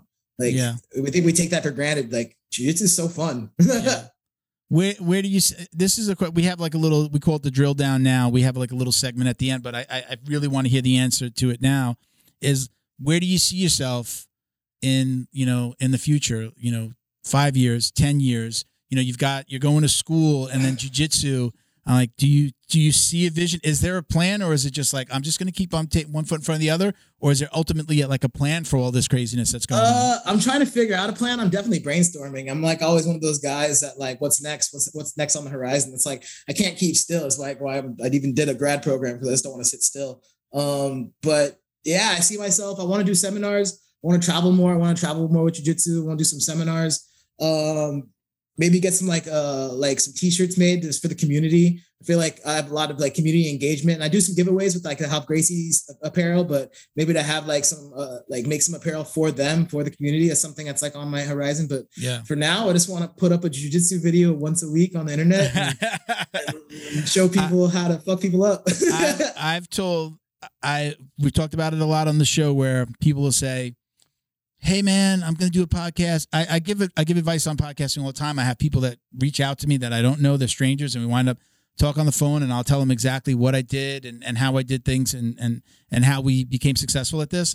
But I've always joked about whenever anybody asks me about a podcast, the first thing I say is don't do a podcast because it really, if you want to do it right, it's expensive. But this is the first time I'll probably say this. I see you at some point in the future with a podcast. I mean, you got this audience that's probably already, I mean, again, with the questions that I see here, the engagement that you have, the videos that you put out, your personality, like people want to see you more.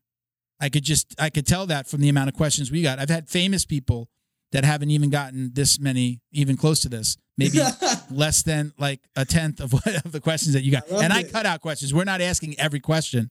But I mean, I see that like you're probably one of the first people. Like Rogan does it all the time. Man, you should do a podcast, right? This is the first time I'm saying like I see you in my mind. I saw you were posting snippets of a podcast you were on, and when I first saw them, I was just like I'm hearing them. I'm going by. I'm like, oh, is that his? Did you do a podcast? Good for him. Again, I think that there's a thirst for somebody like you, not only with the moves, but I think like there's this positivity about you and. I don't know if that's in your own plan, but maybe one day. I'm thinking when I see you and I hear you, I'm like that guy's he's gonna be talking about doing more jiu-jitsu and talking about jiu-jitsu. I was on the way down here. I'm like BJJ Fanatics. He's watching BJJ Fanatics in the next couple of years. I don't know if that's Have you ever done like a longer instructional or thought about that? What would you teach? No, I haven't. One thing I've always been wanting to do, but I never had the opportunity was like maybe get into commentating. Like I love watching the sport and I feel like I'd probably get into that, but I just don't even know where to start. But commentating might be an avenue that I'm looking into, but definitely getting a seminar program and like a long form instructional program, getting that like brainstorming in my mind. Yeah, definitely. You got to do like a little fight. Do you listen to Rogan at all? You into Joe Rogan or right? Yeah, like I'm a big podcast fan. Yeah, the Fight Companion stuff, doing lives, like talk. One of the pieces of advice I give when people do talk about podcasts, I say, don't do a podcast yet. Start to do some Instagram lives, and you could approach famous people. Try to get people you want. Start with your friends, start with your coaches, and then work up from there. Like obviously, if it's specific to jiu-jitsu, do this, and more than anything, see if you like doing it. Mm-hmm. See if it's something for you, because you don't want to like invest all this money or start to do it, logo, get, doing all the things. And then you're not comfortable and you're like, yeah, I just don't like it. I like listening, but I don't like being on this side of the mic. I mean, that's a thing too. And you could do that with just your phone with zero investment. And as far as you said, how do you get those commentating gigs? Keep on doing what you're doing. And then just start tagging Fight to Win, brother. Yeah, right. I mean, they do that. It's mostly local guys, right? When they every city they go to, it's a local group of guys that are doing the commentating, right? I don't know. Do you watch a lot of like Fight to Win? Do you watch Flow Grappling and all that stuff? Yeah. You into that? Yeah, I do. Yeah, I mean, not as much as I should. I should be studying a little more. Just kind of like the big events. Yeah. Like pull up for Gordon, type of thing. I mean, yeah. If like my wife, when I put on a UFC and it's like 7, 8 o'clock and I'm putting on like the commentating and the pre-show, she's like, wow, this is going to be it's going to go from, this is 7 to 1. This is a 7 p.m. to 1 a.m. commitment. And it's kind of like that with the Fight to Wins. It's like 20 plus fights. I mean, that's crazy. My favorite, I like watching the kids. I sometimes those are the most entertaining matches. But sometimes I'll just like I'll leave it on and like pop in, like I'll maybe have it on my phone and maybe I'm like watching TV with my wife or son, have it on my phone. She I'm not hiding it or anything. And I'll like pop in when I like see, okay, I know that, or like, they're good at putting the schedule so you can see who's coming up at what time. It's pretty good. They stick pretty close to that schedule. So like, I'll put it on then. Yeah. It's a huge commitment. And I'm also listening to podcasts. A guest has been on a podcast. I want to listen to something. I'm watching their videos. We're doing a little bit of background work. So then on top, like I'm a huge UFC fan. That's where this all started for me. And then, like now, because we've been talking more about talking about MMA. Like we want to have a little bit more MMA, conversations because both myself and Miguel, my co-host, we're huge, fanatical. And I feel like I've gotten away from it, from the jiu-jitsu side, but now I'm like buying I went to DC last week. I watched the Nunes card on, I put it on my computer. I bought it in the hotel and I put it on my computer, and my wife and my daughter were like both reading and like laying in bed reading, and I just watched till 1 o'clock in the morning, but I would normally have missed that before. Now I'm like, no, I really want, it's where my love of all this began. And I want to be able to talk about it more intelligently and know the fights. And, for sure. There's a UFC every fucking weekend. Yeah. I got to keep your pulse on it. Yeah. You got to keep your finger on the pulse. And I even want to, how do you feel about One Championship? Do you watch like any of that? Because now they're doing a lot of the jiu-jitsu matches. Love One Championship. Yeah. Love it. I love it. I love I think that One is like being really true to martial arts in the way that they're doing these mixed shows. Like it's not just Muay Thai, it's not just kickboxing, it's not just MMA. It's like they'll have a jiu-jitsu match, and then they'll have a no-gi match, and then they'll have like kickboxing, and then then an MMA match. It's like all these. So you're getting like the other groups, like the other fans, like a Muay Thai fan is going to get a introduction into jiu-jitsu, an introduction into MMA. Yeah. And maybe like over time they can start becoming like bigger audiences. So I love the formula they're doing. I think it's like, it's pretty unprecedented. Like who would have thought? It's so simple. Like you think about okay. But it's like back then there was like, I think like in the smokers in the Bay Area, these have a thing called Evolution, where it's like, okay, first round's jiu-jitsu, then second round's boxing or Muay Thai, and then third round's full MMA rules. And they would do these things where it was like you'd same one fight, like two fighters, and they would do these evolution things. And that was like the only time I'd ever see like this mix, but to actually see like, okay, this is just one fight, like a super fight, and then they're just going to have these on a one card. I think that's like really cool. The way that you just laid out that match, didn't in Mighty Mouse, who Mighty Mouse is, right? Used to be in the UFC, right? Demetrius Johnson, didn't he just do a fight like that where it was like round one? Oh, did he? I believe so. I haven't seen it. I heard somebody talking about it, that it was like round one. I forget how exactly it was, but it was like round one was jiu-jitsu, round two was Muay Thai, and then I think round three was like full MMA, something like that. I believe, but I do love that. I have sat here on this mic and said, not literally sat on the mic, I've sat here at this mic and talked about like, I love jiu-jitsu, but sometimes jiu-jitsu could be boring to watch. I love doing jiu-jitsu. Like when I was a kid, I loved playing street hockey, but I didn't like run inside to watch, an NHL game. I love training jiu-jitsu. I love talking about it, but to watch it sometimes, again, on a card with 20 fights, it's like sometimes it could be a little bit boring. Yeah. And I was saying, like, I don't think that we'll ever get those mainstream fans that the UFC had. Like, we're not going to get that.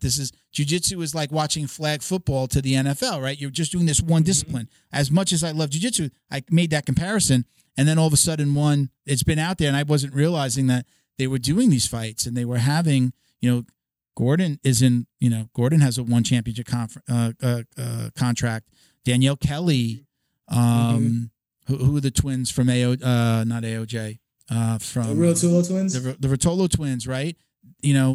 fighting it there now, and like this is it. This is the way that it gets bigger. This is a way that people are going to be able to make more money and get those bigger fights. And some of them might transition to MMA and some of them might not. But the fact that they're putting those, I would hope to see one day like Gordon would be like the main event in that card, but just a jiu-jitsu match. Yeah, that'd be crazy. Being the main event on an MMA card would be fucking amazing. And I didn't see that before, and I was shitting all over. We're never gonna get mainstream. No, this is it. This is the way it's gonna be. And now I'm like, no, oh wow, there it is. That's the model, and it's working. People like us. So, I've got it's pretty crazy because people that watch jiu-jitsu, like anyone who watches a jiu-jitsu match online on YouTube, like any of the world championship matches that are up there online, they do jiu-jitsu for sure. There's maybe like a 1% chance of people that don't, where it's like the flipped on the other side, where it's like most of the people that watch MMA never train in their life. Yeah. They just like to watch two people beat the shit out of each other.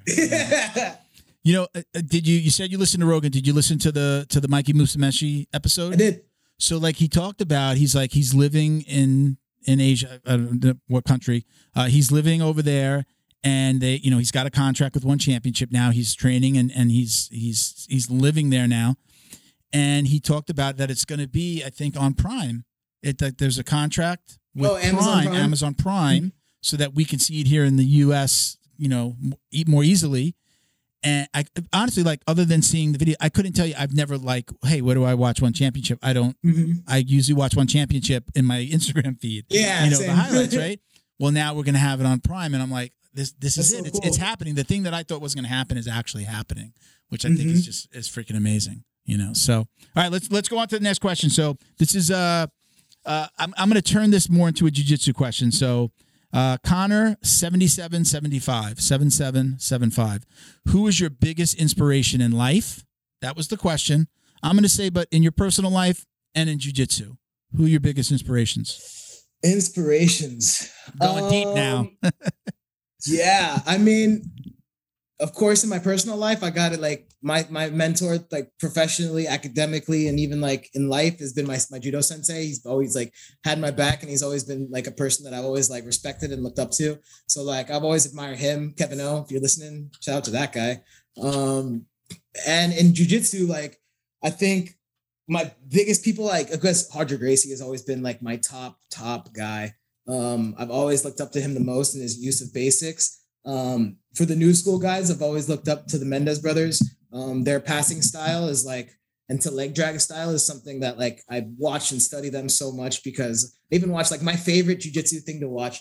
I think it's like 2015 or I think it's 2016. It's the Rickson Gracie Cup highlights of the Mendez brothers in Japan, just destroying every single Japanese black belt, and maybe in a few Brazilians that like were teaching in Japan. But it was just like, it was bad. Like they were just dancing on him. And I love that playful dancing aspect. So it's like them, like, it's like two different worlds too. Cause it's like, you got like the Berimbolo Kings and like the like different new school style jiu-jitsu guys. And then Roger Gracie was like super old school, work on the basics. And like, but even though he's like used to the basics, I feel like Roger's game is so complex. Like being able to hold mount while like on these high level guys, that's the complex part of it. It's like, okay, yeah, the moves are pretty simple, but being able to hold mount on a high level guy for that long and like stay there, like that's so complex. Like it's super hard to keep that. So it's like, there's hope for me. There's hope for me with my basics game. For sure. Basics game. For sure.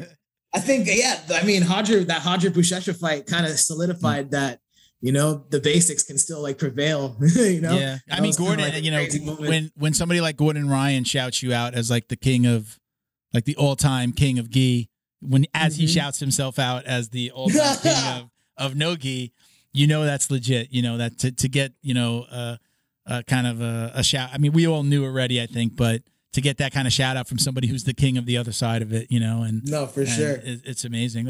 Any thoughts on Gordon Ryan? Love him, hate him? How do you feel about So I like him. I'd say I'm a fan. I root for Gordon. I'm a big fan, like the whole like Danaher Death Squad, all them. Danaher's amazing as a coach. Like I love his. I was a philosophy major in my undergrad in college, so like I definitely like can like relate to him since he was a philosophy student and like almost a professor. So like just how he breaks down and even his words, like the words he uses, like it's just so like his like.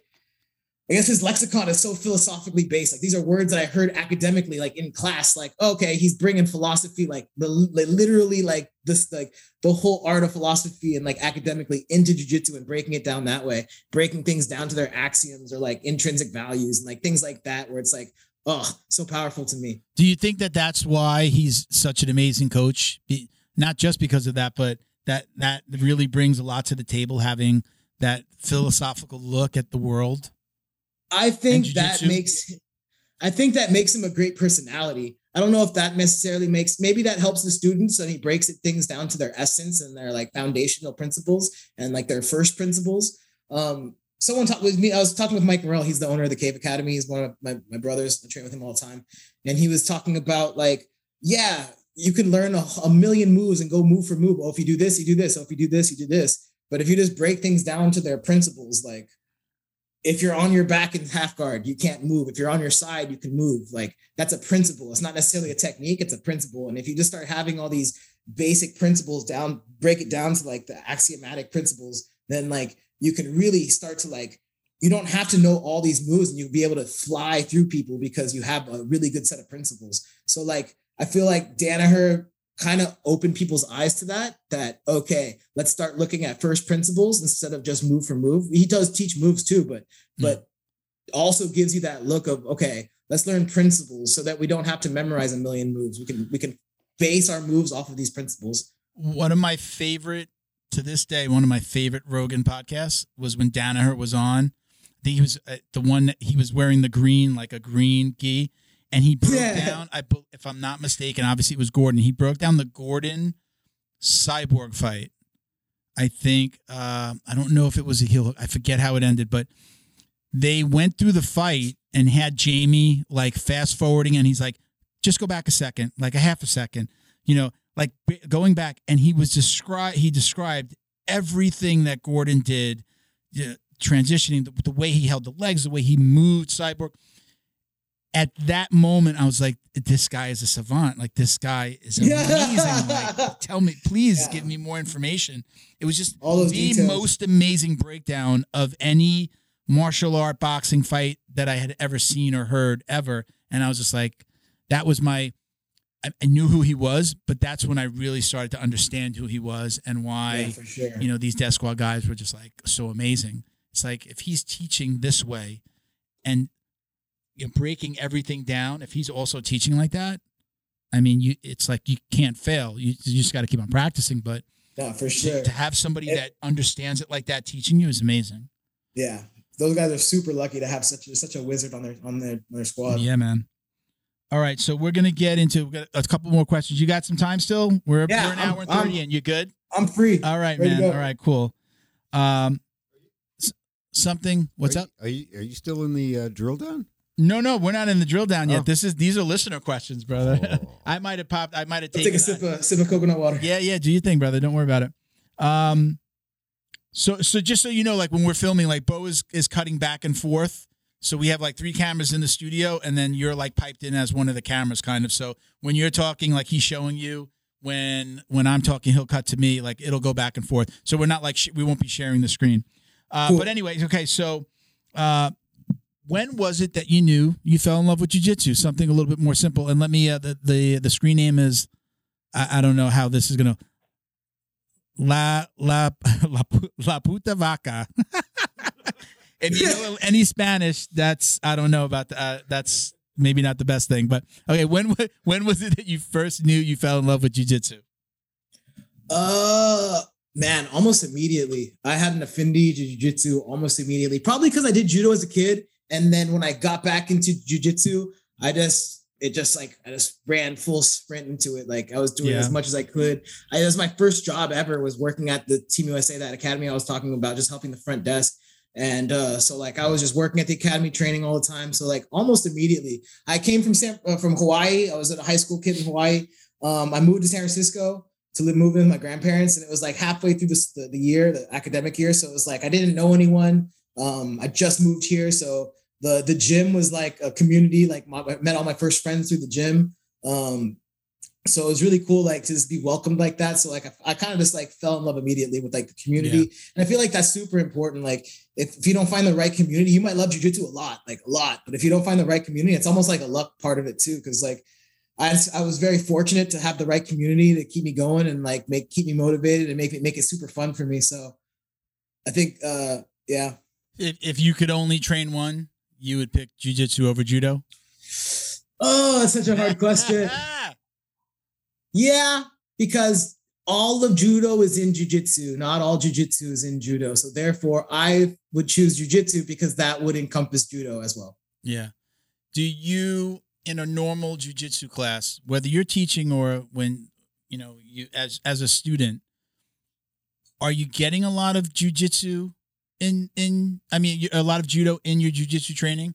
Are people showing a lot of throws and the things that you already know? Like, did you learn it as a student? You already knew judo, but when you went to a jiu-jitsu class, was like, oh, they're not teaching me any judo. Oh no, I know how to do that throw. I know that already. And do you do and how do you do it? Are you teaching a lot of judo throws and aspects of your game in your regular jiu-jitsu classes?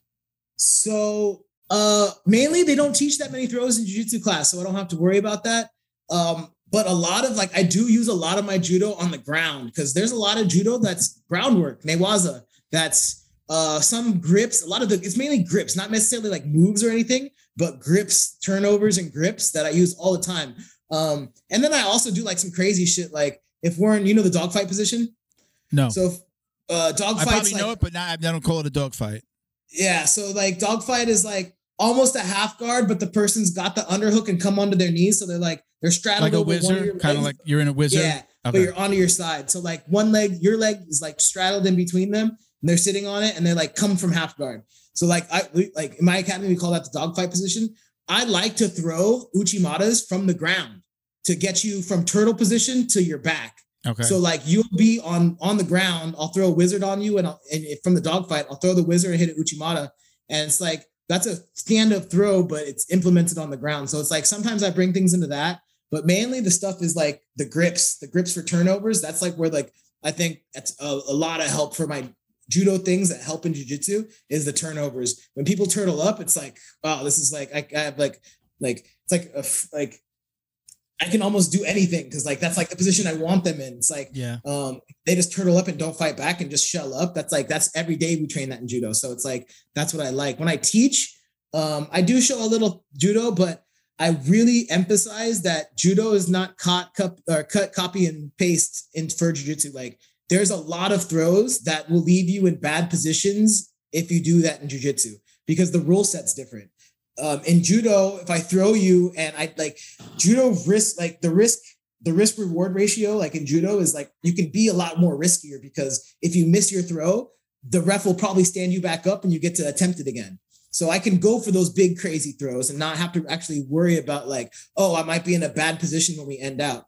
But in jiu-jitsu, it's like I throw the guy. And if I throw, like, let's say I have a big ass overhook over the guy and I hit a hip toss, it's most likely that I'm going to fall and he's going to roll through and I'm going to end up on bottom. Whereas if I did that same throw with the underhook on the belt, I would still hit that throw, but there's like a less likelihood that he's going to counter me and roll through it. So I feel like knowing those two things are like really important to like, don't just teach judo and be like any judo throw will work because that's stand up. No, it's like, look at the rule set and look what's good for that rule set. So like, I always teach judo. Like I'm a big fan of underhooks. And sorry, some outside. I hear it's like something through the window. It's cool if I close the window real quick. Yeah, go ahead. No worries. Sorry.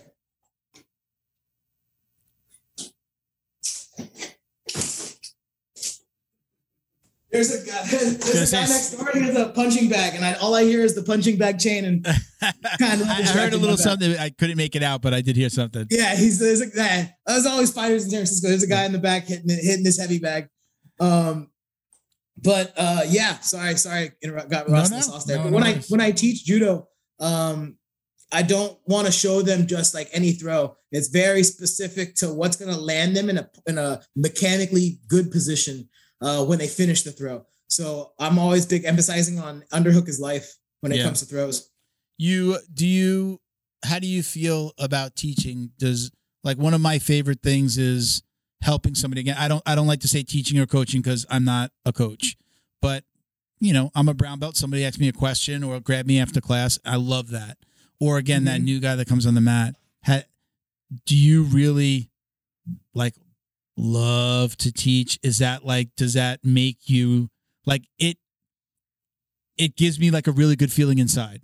Like, I guess like when people like they donate to a charity or they work for charity, like that feeling that's like, it's like cleansing for the soul. I feel that way when I'm helping somebody, especially when I see them start to use what I've taught them. Do you get that feeling? Is it that? Yeah, for sure. Like, I'm passionate about it in that way. You're actually coaching, you know? Yeah. I feel like it's like no better feeling than when someone comes up to you and says, hey, I've had really like a lot of trouble in this position, but that thing you showed me has helped me out so much.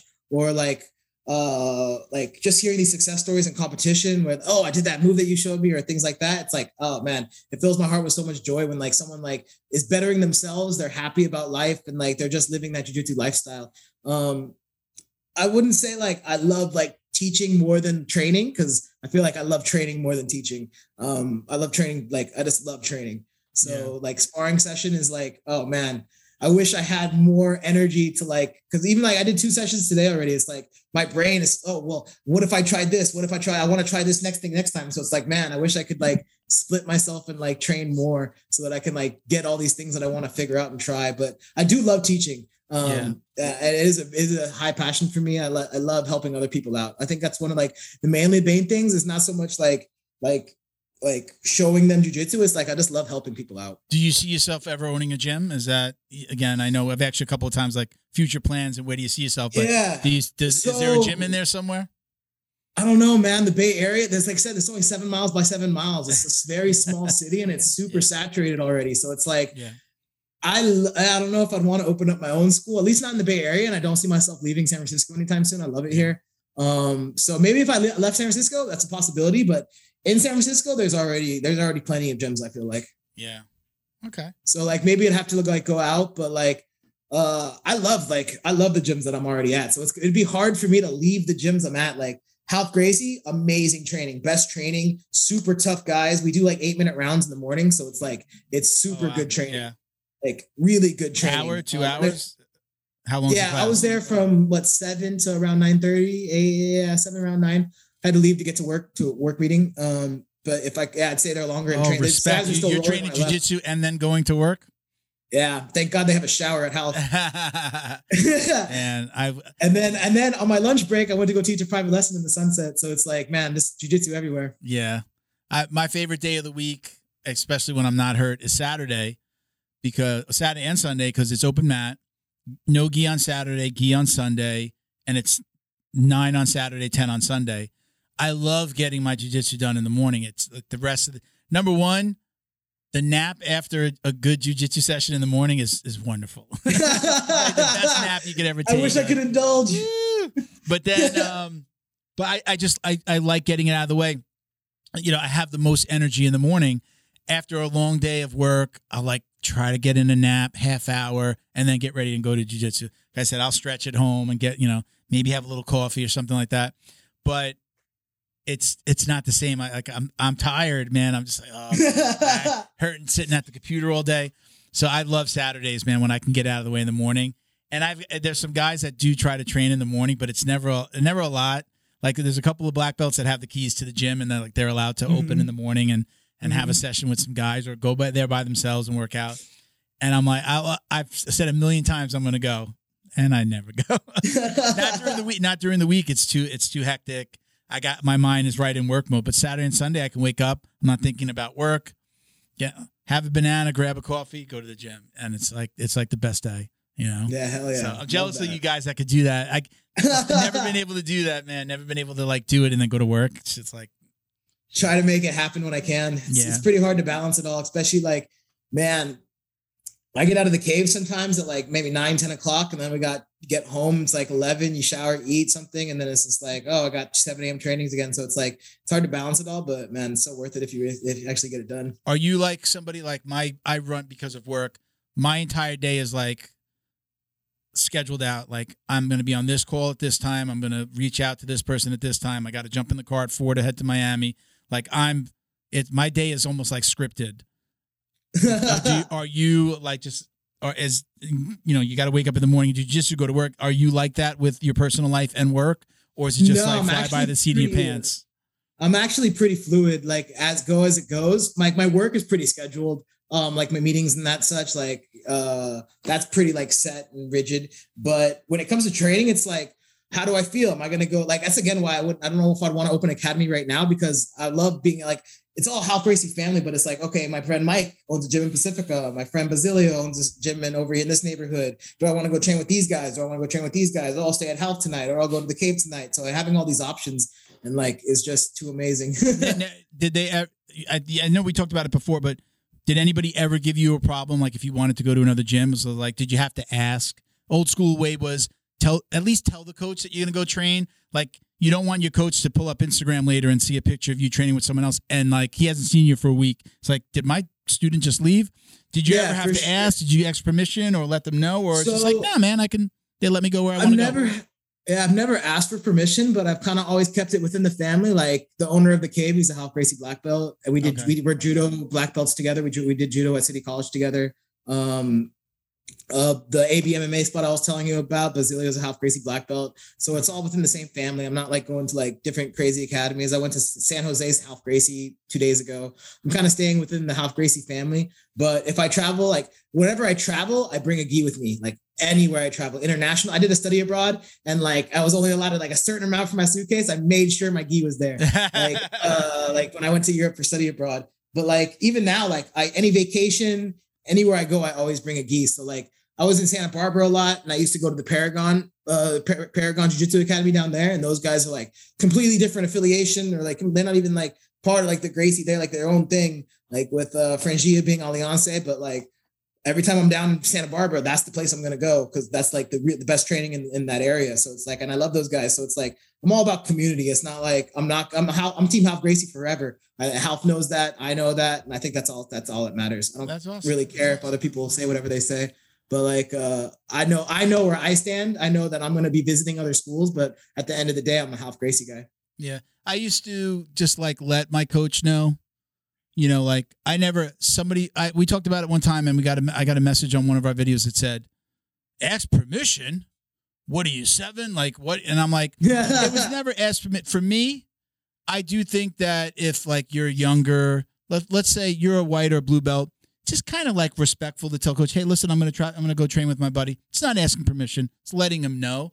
And that's what I always did with either one of my coaches. I've only been to 2 schools and had 2 coaches, and I would just let him know. But my first coach, every Saturday, our open mat was, we went to one school, like a friend of his, or they came to us. So like all the students went there, or they came to us. So right away, I was already, with my coach training at another school. So I enjoyed that, getting that different look of just how other people train jiu-jitsu and learning one week they teach them. When they came to us, their coach would teach a move, and when we went to them, our coach would teach a move. So it was like really cool just to see some different stuff. Yeah. And then when I went to Fight Sports, I didn't travel a lot, but I would tell, if I was going to go somewhere, I would say, hey, I'm going to be here. And it was really specifically because I didn't want to just, I'm going to post a picture later.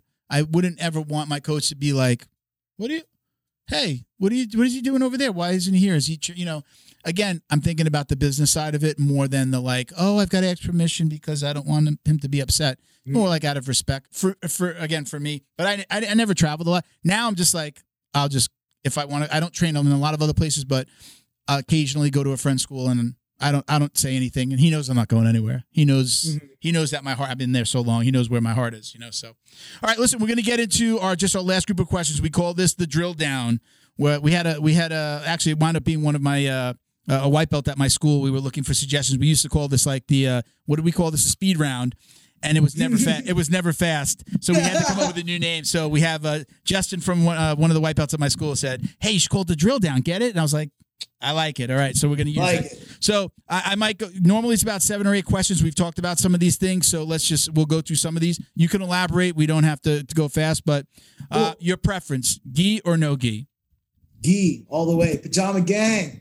Do you ever train no gi at all, or is it just I not do for you? train nogi occasionally. Like I said, Mike Morrell, he's the owner of the Cave. He's like one of my best friends. He's like a nogi aficionado. Like he's like super like I like from what I am to gi. I feel like he is nogi. Like that affinity, that just connection to that. Yeah, he's a wizard. So it's like I always feel like, man, I'm gonna be an old man regretting that I should have took more of his nogi classes because he's a wizard and he was right there the whole time. So it's like I do it maybe like every once in a while. I want to do it once a week, even though I don't. I do it like maybe once every other week. I should do it more, but yeah, it is something I should do more. But I'm so addicted to the gi, and I still feel like I'm so bad still. Like I got a black belt. There's still so many areas in the gi that I need improvement on. That it's like, oh, I'll get to the no gi when I get to it. I need to figure out this worm guard stuff first. so let's talk about that a little bit. You said like even at black belt, you have that feeling sometimes like, oh man, I suck at this. I mean, I'm bad at for this. sure. You still have that feeling. That's like, is that something that I know for me, that's never gone away. I'll be like, I know the things that I'm good at, and I know that there's a whole bunch of stuff that I really, really suck at. And that's okay, right? For our listeners, right? That's okay. It's okay to feel that way. Yeah, I'm never going to be a triangle master. And that's okay. I'm 5'7", and I'm pretty chubby. So it's like, yeah, that's not going to happen. That's perfectly fine. But there are things like, I think like right now, like, it's not so much like, oh, I'm bad at this, I need to get better. It's just like, I'm so curious about so many aspects of jiu-jitsu. Like people always hold a lapel, right? And it's always one hand on the lapel. But what if I grab that same lapel and grip like the other lapel and that lapel together? So it's like 2 lapels on one grip. And I'm really playing around with like double grips. Like I'm going to grab 2 different things, but I'm going to hold one grip. Like with the lapels and like lapel tie-ups and like all that stuff is like super interesting to me right now. And like different ways to tie people up. And it's like, oh, well, I'm so improficient at that because I never really dived into it. I never give it the time to be like, okay, how many ways, like right now, like even like, let's say you're in half guard on bottom, you can take their gi and wrap it around their neck and from the front. And like, no one ever really does that.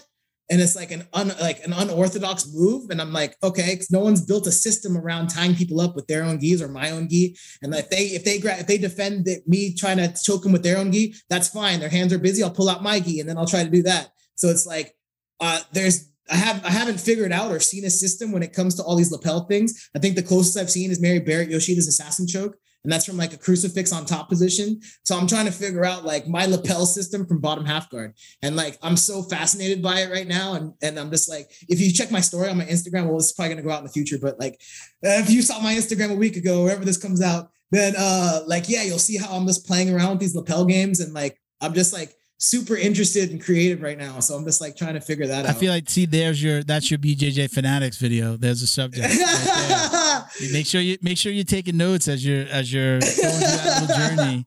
And that might be the roadmap for your Fanatics video. BJJ tie-ups, BJJ Shibari, whatever they're going to call it. All right.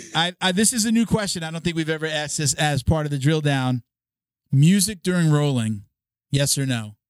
Absolutely. Do you like to blast the music when you're coaching? Okay. Or at least when you start to roll? I love music and like in general. So you like mentioned always EDM a couple of times. For sure. We have this playlist at the Cave where it's like open playlist. Anyone can add songs to it. So it's kind of cool. Like I'll throw some EDMs. There'll be some old school hip hop. The reggae guys will throw in their reggae. Yeah. So it's like a crazy mix. But the cool thing about the Cave is that there's LED lights and Mike Morrell so we'll run class and it's like lit up like this, like a hospital, like super white light, bright light. And it's like a regular standards class. And then when situationals, we'll do that in the light. And then when sparring starts, straight from your knees sparring, we'll turn off all the lights and throw on the LEDs. So it's kind of like, it looks like a fight to win without the smoke machine. That's cool. It's just purple and blues and neons and like all these different LED lights from around the academy. Cause the academy is pretty big and it's like covered with these LED lights. So then the music's blasting and it really feels like you're in like a fight to win, which is, I love that environment. We always rolled with music. It was, first school, as soon as we started rolling, maybe he'd have a little bit of music on in the background really low when we first started to, to warm ups and stuff. But reggae music. Everything was blasted. When we rolled, everything was blasted. And my coach was a jokester, and he would he get you into a compromising position and then sing to you a little bit, like sing in your ear. And I started to do that a little bit. He did this one thing. It was always from the omoplata to once you're finishing it and you're gonna kind of like move your head towards their head. He would whisper in your ear, "I like your panties." Oh my God! Did you hear what I said? That's so terrifying. He would go, "I like your panties," and it was so. But right, it's terrifying, but it was. That was the jiu-jitsu that I came up with. We were able to joke around. Like I was able to joke with my coach. It was like super not like rigid environment. But I guess it's kind of like, that's kind of, I was there for 2 years. So that's like, I grew up there a little bit. So that's just like, it's informed the way I like my jiu-jitsu, like again, to be taught or my environment. So I love that for myself. And luckily my coach, he does the same thing, especially on open mats on the weekend. He's got he does kids programs and camps and does lots of fun stuff for them. And he's got two of those big box speakers with the LED lights around the speaker. So he put those are on either side of the gym, bumping. And he'll blast those, and it's just a lot of fun. And every once in a while we do I said before, we have a big kids program. So we do really our Saturdays and Sundays, we call them family jiu-jitsu days, because most of the adults have kids that trained first. So the kids were in there, and then they got the mom and dad got recruited. And again, big female presence as well. Sometimes we have more girls training than guys in our adults class. And we've even they have their own room now. We split them off sometimes. But that's awesome. Yeah, man, it's just we have the kids in there. So the music's blasting. Every once in a while, something will come up and be like, "Hey, got to turn that explicit lyrics. Got to turn that off." But yeah, I love it too, man. I think it's great. All right, it's crazy because it's just one more thing about that. I grew up with Kurt Osiander, and Kurt Osiander blasts metal music all day. So my first 10 to 15 years of jiu-jitsu, my first 10, 12 years of jiu-jitsu was just metal music every day in the academy. And it was just I don't listen to metal outside the academy. So even when I hear metal now, it's oh shit, is it jiu-jitsu time? It's kind of conditioned in me where it's Kurt would always play this hardcore metal music, and it would just be fuck yeah, Kurt would just be rocking out. How's he doing? I mean, we talked about him a little bit before. How's he doing? He's good. He's a lot better. So he's teaching class at La Marinda BJJ over there in the East Bay, and I visit him here and there when I have a time. It's 45 minutes away, so he teaches in the morning. So if I got work, it's kind of hard. So if I got a day off where my meeting schedules are light, I can make it out there. And like I said, man, he's moving really good. He's actually on the mat teaching classes. He's moving really well. I'm really excited to have him on. I think 2 weeks. We have him on in 2 weeks. So I'll tell you a little story about him, man. This is one of my favorite stories about Kurt. It's it's at night class, 7 p.m. It's I think 5:30 was one class, and then 5:30 till 7, and then there was a second jiu-jitsu class at 7 p.m. But everyone came at 5:30. There'd be a few white belts at the 7 p.m. It'd be a smaller class, the second class. And so white belt, the white belts are doing their warm up for the 7 p.m. class. All the the upper belts, we're walking out, showering out because we already finished our 5:30 session. And Kurt Osiander, there's this big pole in the middle of the mat, and on one side of the mat there was the 5:30 class finishing up, and then on the other side is the 7 o'clock class starting their warm ups on the far side. And Kurt Osiander had this fucking blow dart gun, and he was with metal darts. Oh, and shit. There's a pole in the middle of the mat. If you've seen the Hal Gracie mats, they're huge. And so he's sitting in a little chair, sit back, and he's just picking up darts. And there's guys fucking sparring on the bottom. And then there's the second class, the white belts, doing circle drills, warming up in the back. And he didn't miss one, but bro. He's shooting at that pole. He's shooting at the pole. Yeah. Is that what he's shooting at? Yeah. Literally behind the pole is white belts. Oh shit. Oh shit. And he's fucking Kurt Osiander is blasting metal music. This shooting these fucking metal darts into this target 20 feet away, 30 feet away. Yeah. And I was man, that's just everyday life at Hal Gracie growing up.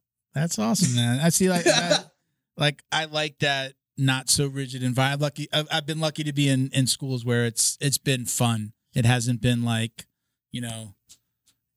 Nah, for sure. Nobody was ruling with an iron hand, let's say, so. All right. So we talked about, one of our questions was watching jiu-jitsu and MMA. So we talked about that. Who's your favorite competitor to watch? Ooh, well, I think we covered this earlier as the Mendez brothers. I'd say favorite current competitor.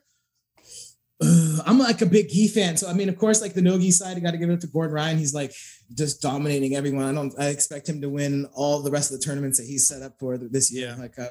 But for at least for the Gi side, I have a big like fan for the Mendes brothers and their students as well. So that goes down to like Tynan Dalpra and all them. I love the Mendes brothers style. So yeah, their passing style is like something their leg drags. Like my school is not really big into leg drags, and so like they do teach it sometimes, but like really emphasizing the Mendes brothers style of leg dragging is like so amazing. Yeah. And I really like enjoy that aspect of it. Fix your camera again. Yeah. Did you notice it? Yeah. Yeah. When I'll tell you, when you tapped on the desk, it popped and it went blurry. So it's like I get like your connection there, whatever. All right. So we got a couple more questions and we're gonna let you go. And again, appreciate you. It's almost 2 hours in. We talked a little bit about your future. Again, you were usually asking about, where does the future hold? But what is your ultimate goal in just the world of jiu-jitsu? What would you say? Like, this is my legacy. What I want people to remember me for. 2 words: have fun. Yeah, like that's really what it comes down to. I want to have fun. If there's one thing I can leave like my mark on the world is that, that jiu-jitsu shit looks pretty fun. Yeah. Like I just that's all I want to do right now is just enjoy. Like jiu-jitsu is my passion. It's my hobby. It's my favorite thing to do. So it's like, I want to show people like, yeah, this is super fun. And like, and if I'm not having fun, like, then why do it at all? So it's like making sure like, okay, before like I said, it was so competition heavy. Like I got to be the best and I'm only going to work these things. And I'm only going to be like, again, that rigid, like I was a rigid, I put myself in a box. Like I'm only going to do these things because that's what's going to make me win. But now it's like, man, let's have fun. Let's see what this lapel thing does. Even if I get wrecked, like, oh, at least I tried it. That didn't work. And I feel like that's so important. Like jiu-jitsu is not just about learning what to do. It's about learning what not to do. Like you're going to get messed up. You're going to put your hand in the wrong place and you're going to get punished for that. There's going to be consequences. But then through those consequences, you learn, okay, don't do that. Don't do that. Don't do that. And it's almost like you learn enough things not to do. And that makes you a good jiu-jitsu player. It's kind of weird like that. Do you think, does it take, or what belt do you think that changed for you? Like when I was a white belt and a blue belt and even purple, I didn't want to lose. I was going to jiu-jitsu for so many different things, but at the same time, like, man, I don't want to lose. I when I'm rolling, once I got to like maybe like 4-stripe purple and then like brown, I don't even think I had 2 stripes and then it went to brown. So my coach had stopped doing stripes for a while, but I was pretty close to my brown is my point. And I started to not care about like getting submitted or putting myself in a bad position. Like, oh shit, if I put myself in that position, I might get submitted. Like I find myself even more and more, especially now that I'm hurt, like I want to be in those bad positions because I want to figure it out. It's like I could, especially if I'm rolling with somebody, a lower belt. Do you think there was a point that changed for you? Because again, I think most people are like, yeah, I'm going to train and it's fun, but I don't want to lose. It's more fun when you don't lose, right? It's more fun when you're doing the submitting. Did that, like, was there a point that you feel like that changed for you? So at least competition wise, I was very fortunate to realize like you learn the most. I competed enough times when I was young to realize you don't learn from your wins. Like I don't remember the guys' faces that I beat. I can remember a few that I lost to though. And I remember what I learned from those losses. You know what I'm saying? Like half the biggest tournaments I ever won, like I couldn't tell you who was in second place. Like honestly, but I can tell you the times that I was in third place or something. I know who knocked me out and I can I can remember like why I messed up. So it's like, I was very fortunate to learn that you learn more from your losses through your wins. And so like in that, I was okay with like, well, when I was a blue belt, purple belt, I was like, oh, I suck off my back. I'm so bad. I only do a smash pass because I'm so big. I'm just going to work my bottom. And then now if I'm not going to spar against a high level black belt, like in the gym, I'm probably going to pull half guard because I'm so comfortable from there now. So it's like, oh, that was my weakness, but it ended up becoming my A game now because I just like, I put myself in that situation and figured out what I like and what I don't like and what works for me and what doesn't. So it's like, yeah, it's like, it's hard to say, but at the same time, it's like when exactly that turn happened. But I can say that when I got my brown belt, it turned away from competition. And that's when it was like a different type of ego. Because then I learned, oh, I still don't want to lose, but the way for me not to lose is to lose in the gym and then I don't lose out there. But now it's like, okay, I've been doing jujitsu for long enough where it's like, if I'm getting smashed, I could just go to my A game. I could go to bottom half guard and just play that. But am I really getting better at jiu-jitsu? Probably not. I'm just using the same shit I used for the past couple of years. That's my best game.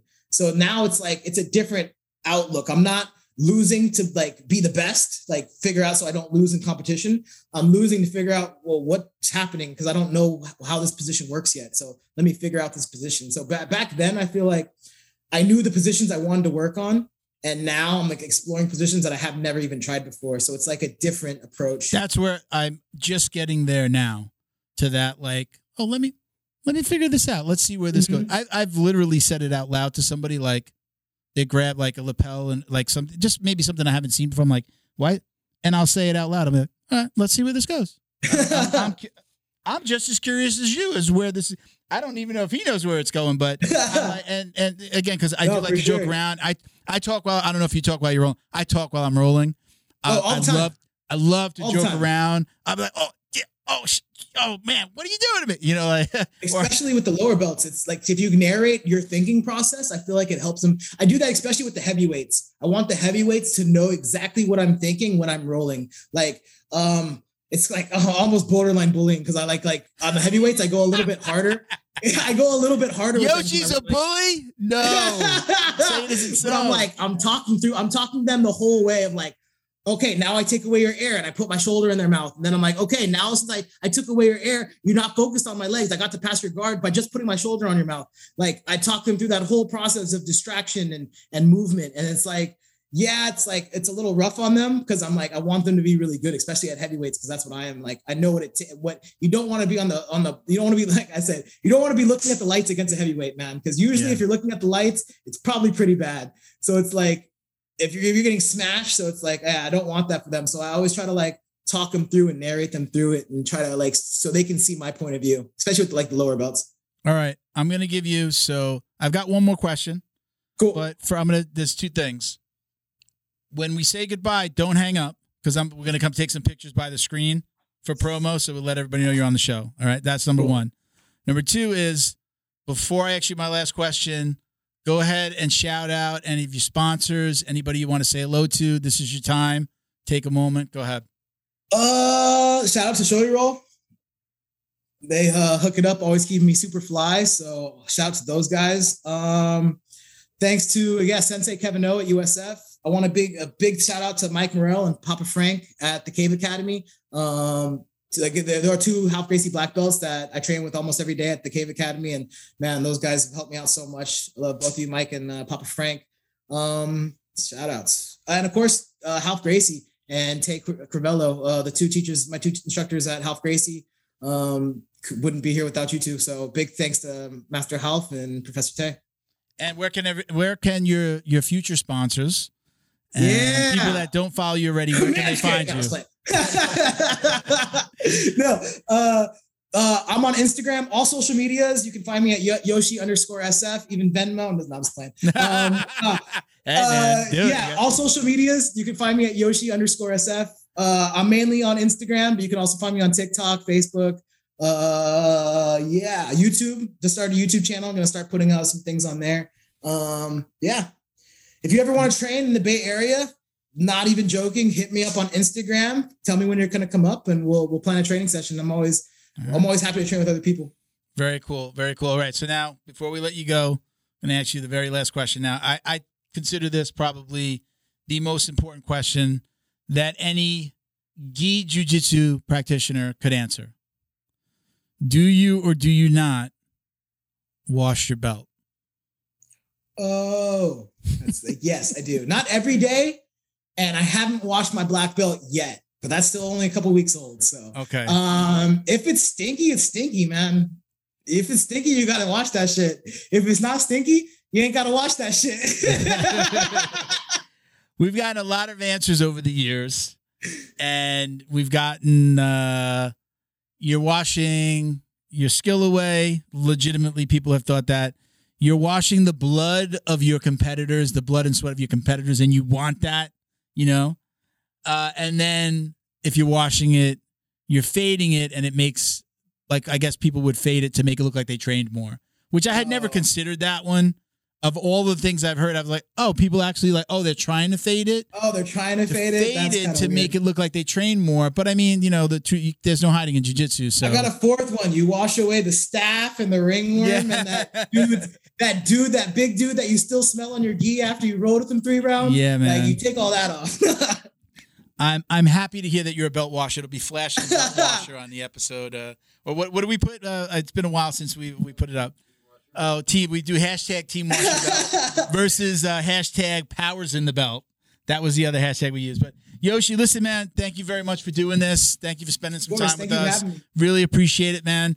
I throw this invite out a lot to a lot of people, and I really mean it, especially with you. If you're ever in Florida, you know, we founded this podcast on, like, it was originally before COVID, like, it was roundtables. It was like 3 or 4, sometimes 5 friends and training partners and maybe a guest. And then COVID happened and it turned into, like, you know, Zooms and, you know, it just changed for us. But if you're ever down, we'd love having people in the studio.